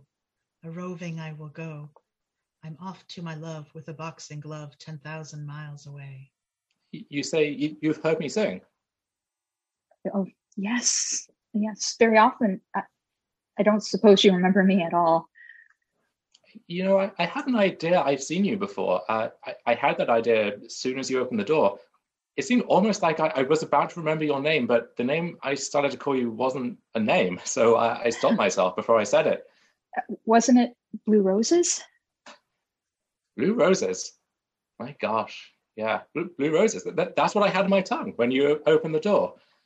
Isn't it funny what tricks your memory plays? I didn't connect you with high school somehow or other, but that's where it was. It was high school. I didn't even know you were Shakespeare's sister. God, I'm sorry. I didn't expect you to. You barely knew me. But we did have a speaking acquaintance, huh? Yes, we spoke to each other. When did you recognize me? Oh, right away. As soon as I came in the door? When I heard your name, I thought it was probably you. I knew that Tom used to know you a little in high school, so when you came to the door, well, then I was sure. Why didn't you say something then? I didn't know what to say. I was too surprised. Oh, for goodness sake. You know, this sure is funny. Yes. Yes, isn't it, though? Didn't we have a class in something together? Yes, we did. What class was that? It was singing, chorus. Ah. I sat across the aisle from you in the odd.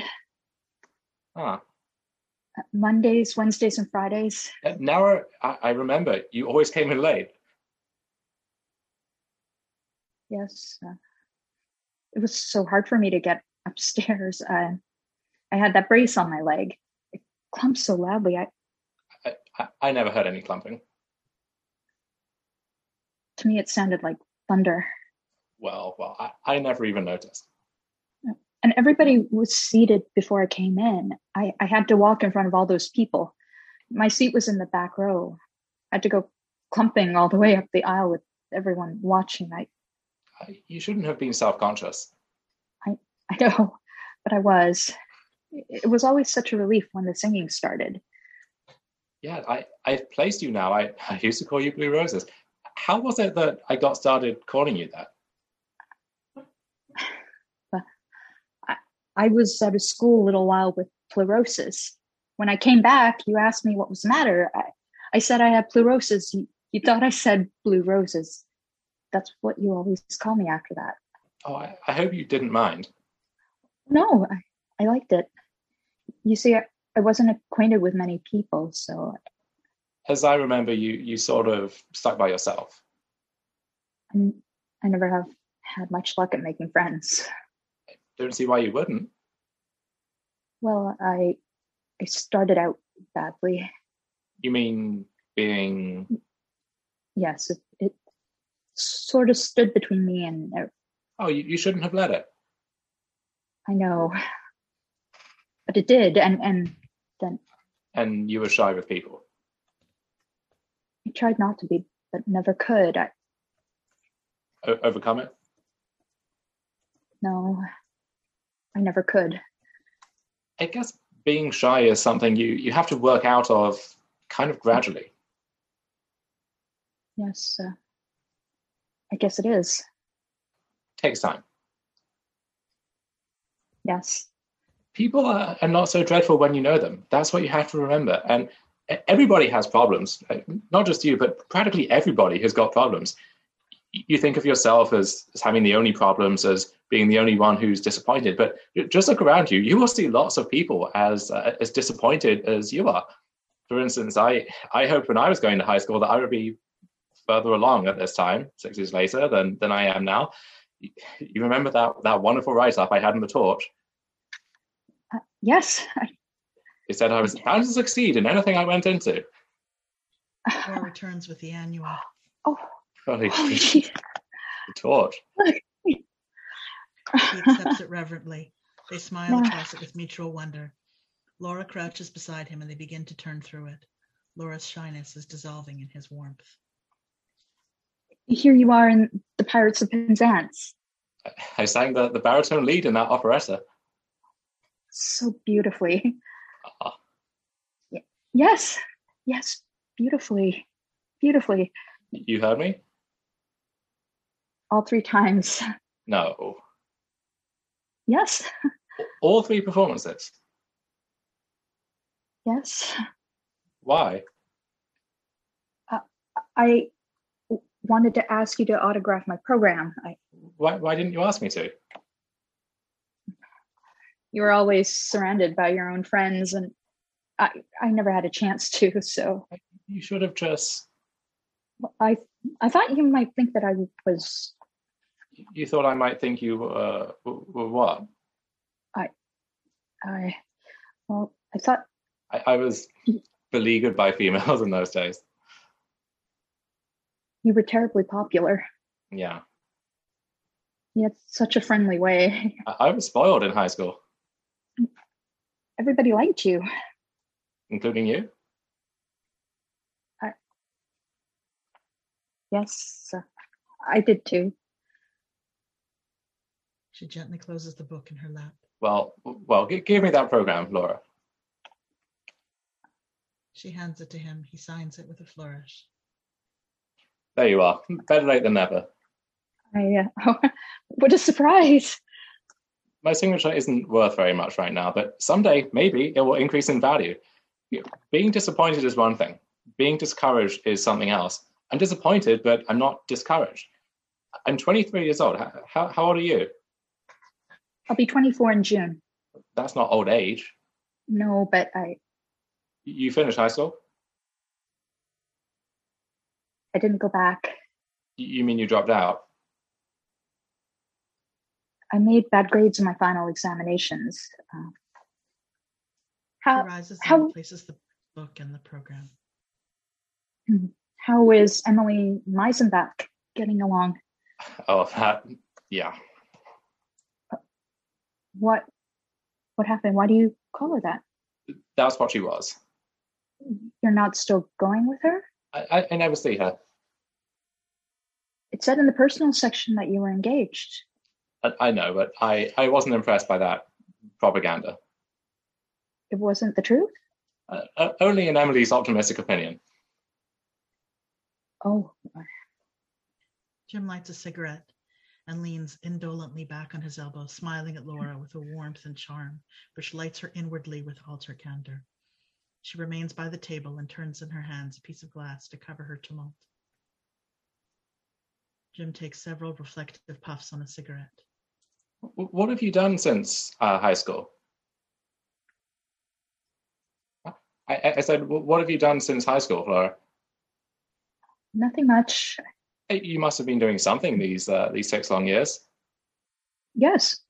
Well then, such as what? I took a business course at business college. How did that work out? Well, not very well. I had to drop out. It gave me indigestion. Well, what are you doing now? I don't do anything much. Oh, please don't think I sit around doing nothing. My glass collection takes up a good deal of my time. Glass is something you have to take good care of. What did you say about glass? Collection. I said I have one.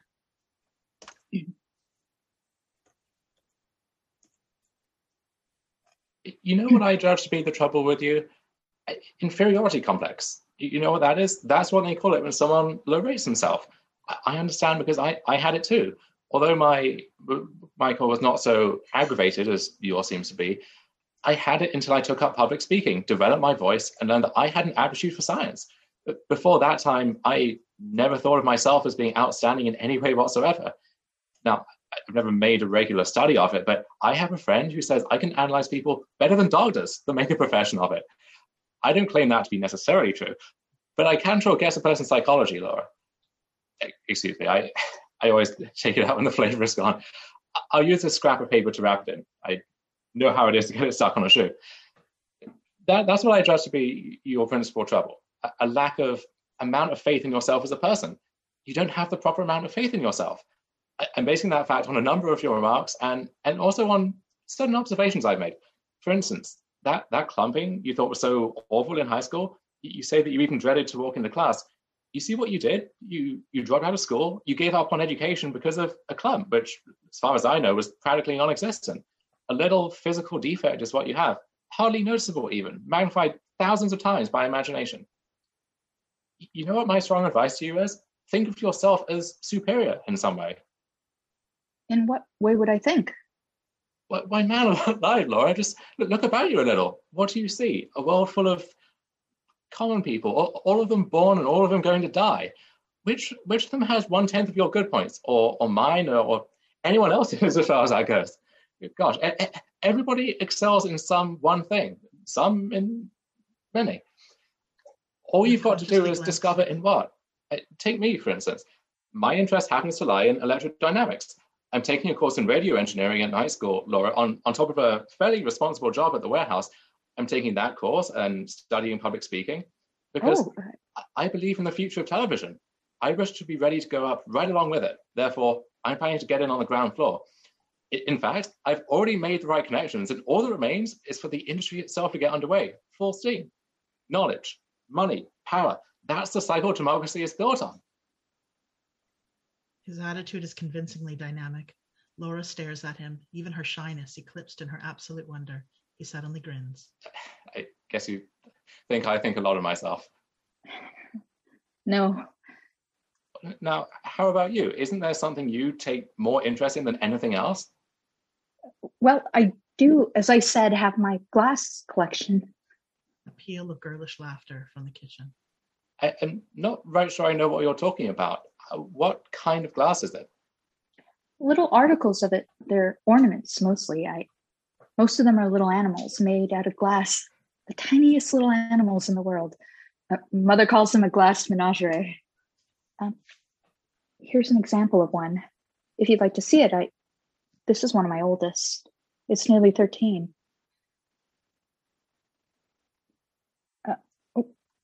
Be careful. If you breathe, it breaks. Better not take it. I'm pretty clumsy with things. Go on. I trust you with them.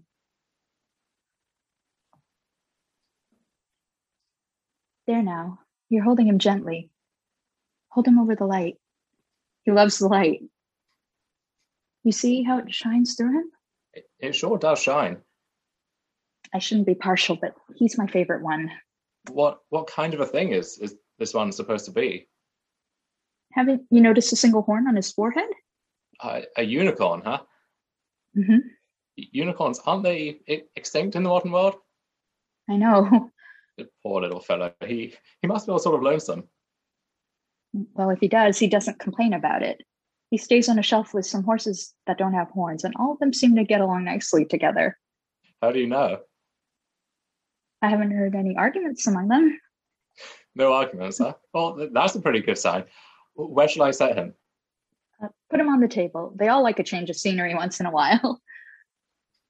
Well, look how big my shadow is when I stretch. Yeah, yes, stretches across the ceiling. I think it stopped raining. Where does the music come from? From the Paradise Dance Hall across the alley.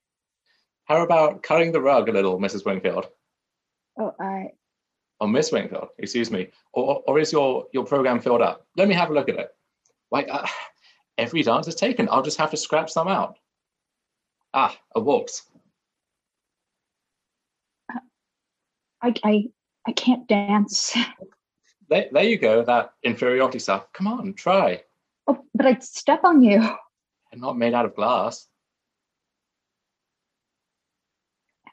How do we start? Just leave it to me. You hold your arms out a little. Like this? A little bit higher. Right. Now, don't tighten up. That's the main thing about it. Relax. It's hard not to. I'm afraid you can't budge me. Oh, what do you bet I can't? Goodness. Yes, you can. Let yourself go now, Laura. Just let yourself go. I'm... Come on. Trying. Not so stiff. Easy does it. I know, but I'm... Loosen the backbone. There. Now that's a lot better. Am I? Lots better. Am I? Oh my goodness. They suddenly bump into the table. Jim stops. What did we hit on? The table. Did something fall off it? I think. Oh, I hope it Yes. wasn't the little glass horse with the horn. Yes.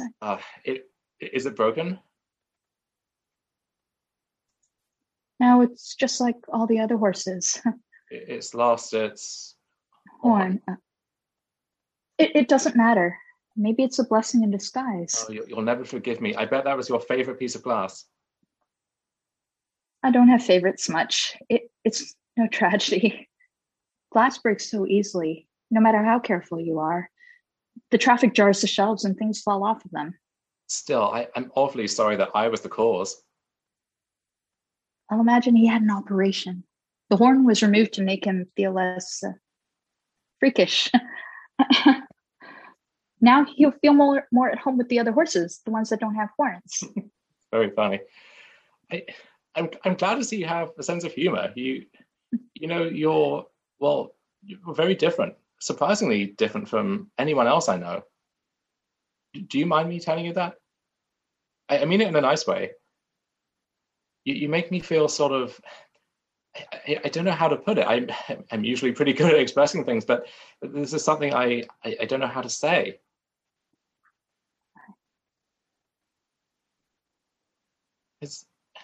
Has anyone ever told you that you were pretty? Well, you are in a very different way from anyone else, and all the nicer because of the difference too. His voice becomes low and husky. Laura turns away, nearly faint with the novelty of her emotions. I wish that you were my sister. I teach you to have some confidence in yourself. The different people are not like other people, but being different is nothing to be ashamed of, because other people are not such wonderful people. They're 100 times 1,000. You're 1 times 1. They walk all over the earth. You just stayed here. They're common as weeds, but you're blue roses. Music changes. But blue is wrong for roses. It's right for you. You're pretty. In what respect am I pretty? In all respects, believe me. Your eyes, your hair's pretty. Your hands are pretty. You think I'm making this up because I'm invited to dinner and I have to be nice? I could do that. I could put on an act for you, Laura, and say lots of things without being very sincere. But this time I am. I'm talking to you sincerely. I happen to notice you have this inferiority complex that keeps you from feeling comfortable with people. Somebody needs to build your confidence up and make you proud instead of shy and turning away and blushing. Somebody ought to kiss you, Laura. His hand slips slowly up to her arm, to her shoulder. Music swells tumultuously. He suddenly turns her about and kisses her on the lips. When he releases her, Laura sinks on the sofa with a bright, dazed look. Jim backs away and fishes in his pocket for a cigarette. Stumbled on. He lights the cigarette, avoiding her look. There is a peal of girlish laughter from Amanda in the kitchen. Laura slowly raises and opens her hand. It still contains the little broken glass animal. She looks at it with a tender, bewildered expression. I shouldn't have done that. That was way off the beam. You don't smoke, do you? She looks up, smiling, not hearing the question. He sits beside her a little gingerly. She looks at him speechlessly, waiting. He coughs decorously and moves a little further aside as he considers the situation and senses her feelings, dimly, with perturbation, gently. Would you care for a mint? She doesn't seem to hear him, but her look grows brighter even. Peppermint? It's a lifesaver. My pocket is a regular drugstore wherever I go. He pops a mint in his mouth, then gulps and decides to make a clean breast of it. He speaks slowly and gingerly.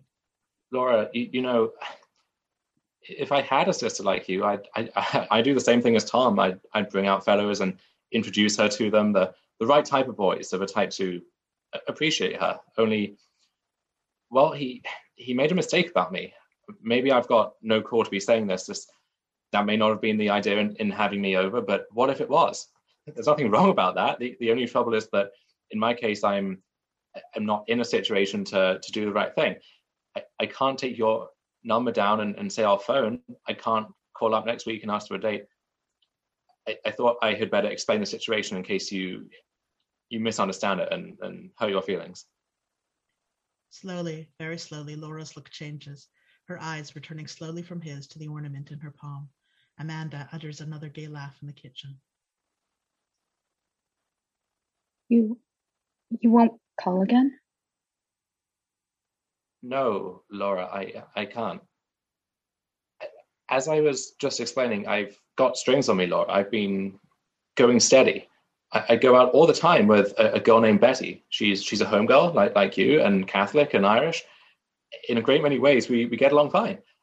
I met her last summer on a moonlight boat trip up the river to Alton on the Majestic. And well, right away from the start, it was love. Laura sways slightly forward and grips the arm of the sofa. He fails to notice, now enwrapped in his own comfortable being. Being in love has made a new man out of me.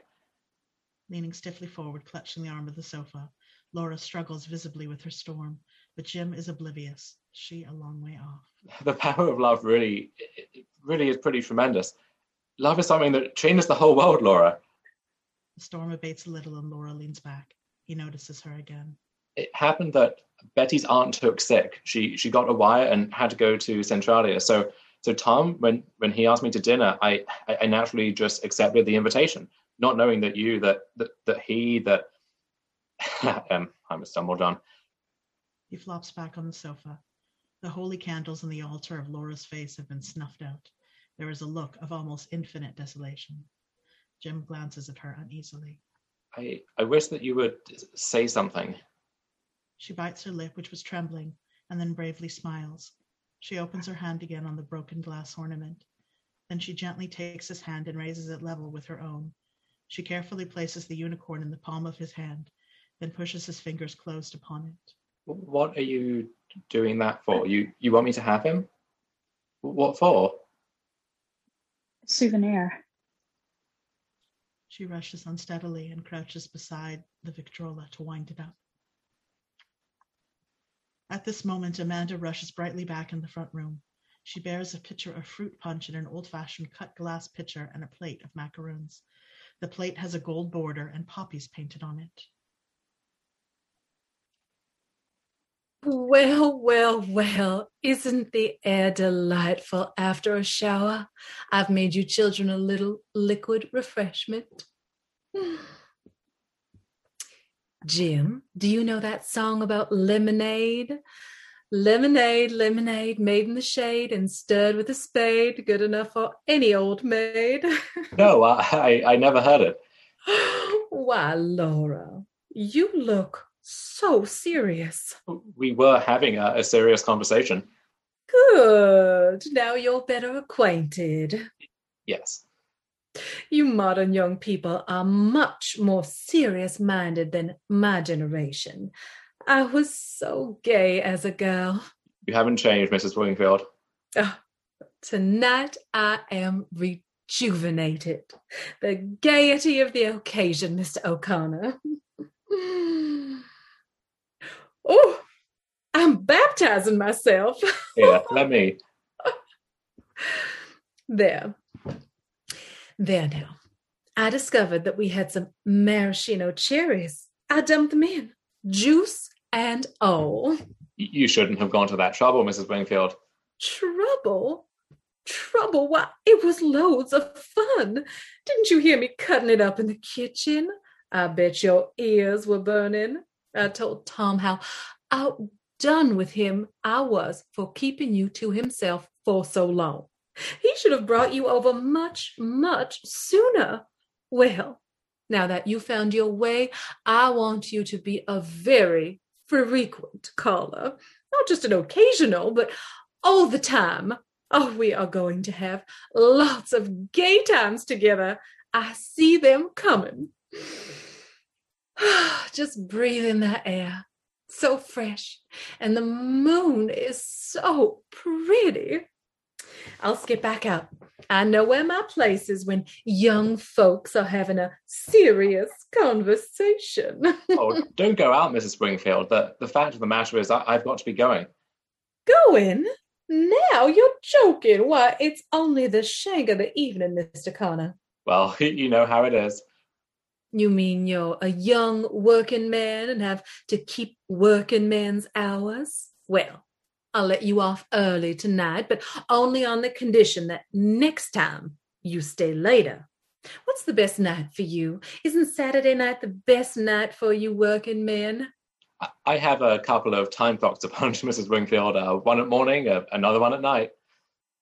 My, but you are ambitious. You work at night too? No, ma'am, not work, but Betty. He crosses deliberately to pick up his hat. The band at the Paradise Dance Hall goes into a tender waltz. Betty? Betty? Who's Betty? Just a girl, the girl I go steady with. He smiles charmingly. The sky falls. Oh. Is it a serious romance, Mr. O'Connor? We're going to be married the second Sunday in June. Oh, how nice. Tom didn't mention that you were engaged to be married. The cat's not out of the bag at the warehouse yet. You know how they are. They call you Romeo and stuff like that. He stops at the oval mirror to put on his hat. He carefully shapes the brim and the crown to give it a discreetly dashing effect. It's been a wonderful evening, Mrs. Wingfield. I guess this is what they mean by Southern hospitality. It really wasn't anything at all. I hope it don't seem like I'm rushing off, but I promised Betty I'd pick her up at the Wabash Depot, and by the time I get my jalopy down there, her train will be in.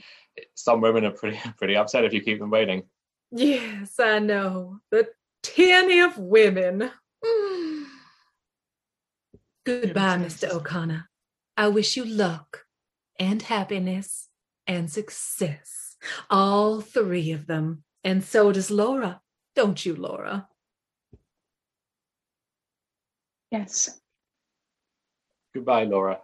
I'm certainly going to treasure that souvenir. And don't you forget the good advice I gave you. So long, Shakespeare. Thanks again, ladies. Good night. And ducks jauntily out. Still bravely grimacing, Amanda closes the door on the gentleman caller. Then she turns back to the room with a puzzled expression. She and Laura don't dare face each other. Laura crouches beside the Victrola to wind it. Things have a way of turning out so badly. I don't believe that I would play the Victrola. Well, our gentleman caller was engaged to be married. Tom? Yes, Mother.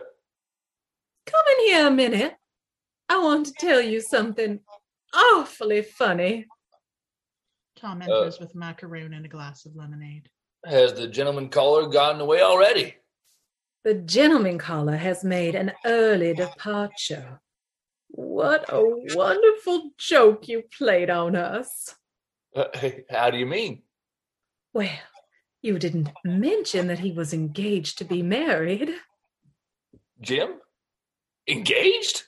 That's what he just informed us. Well, I'll be jiggered. I didn't know about that. That seems very peculiar.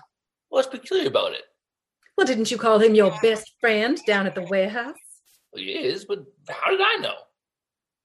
It seems extremely peculiar that you wouldn't know that your best friend was going to be married.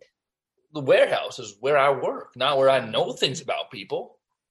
You don't know things anywhere. You live in a dream. You manufacture illusions. Where are you going? I'm going to the movies. That's right. Now that you've had us make such fools of ourselves, the effort, the preparations, all the expense, the new floor lamp, the rug, the clothes for Laura, all for what? To entertain some other girl's fiancé? Go to the movies. Go. Don't think about us. A mother deserted, an unmarried sister who's crippled and has no job. Don't let anything interfere with your selfish pleasure. Just go to the movies. All right. I will. The more you shout about my selfishness, the quicker I'll go, and I won't go to the movies. Go then. Then go to the moon, you selfish dreamer. Tom smashes his glass on the floor. He plunges out on the fire escape, slamming the door. Laura screams. Dance hall music up. Tom goes to the rail and grasps it desperately, lifting his face in the chill while moonlight penetrating narrow abyss of the alley. Tom's closing speech is timed with the interior pantomime. The interior scene is played as viewed through soundproof glass. Amanda appears to be making a comforting speech to Laura, who is huddled upon the sofa. Now that we cannot hear the mother's speech, her silliness is gone, and she has dignity and tragic beauty. Laura's dark hair hides her face until at the end of the speech, she lifts it to smile at her mother. Amanda's gestures are slow and graceful, almost dance-like as she comforts the daughter. At the end of the speech, she glances a moment at the father's picture, then withdraws through the portieres. At the close of Tom's speech, Laura blows out the candles, ending the play. I didn't go to the moon. I went much further. Time is the longest distance between places. Not long after that, I was fired for writing a poem on the lid of a shoebox. I left St. Louis. I descended the step of this fire escape for a last time and followed from then on in my father's footsteps, attempting to find in motion what was lost in space. I traveled around a great deal. The cities swept about me like dead leaves, leaves that were brightly colored but torn away from the branches. I would have stopped, but I was pursued by something. It always came upon me unawares, taking me altogether by surprise. Perhaps it was a familiar bit of music. Perhaps it was only a piece of transparent glass. Perhaps I am walking along a street at night in some strange city before I have found companions. I passed the lighted window of a shop where perfume is sold. The window is filled with pieces of colored glass, tiny, transparent bottles in delicate colors, like bits of shattered rainbow. Then, all at once, my sister touches my shoulder. I turn around and look into her eyes. Oh, Laura. Laura, I tried to leave you behind me, but I am more faithful than I intended to be. I reach for a cigarette. I cross the street. I run into the movies or a bar. I buy a drink. I speak to the nearest stranger. Anything that can blow your candles out. Laura bends over the candles. For nowadays, the world is lit by lightning. Blow out your candles, Laura. And so goodbye. She blows the candles out. The scene dissolves.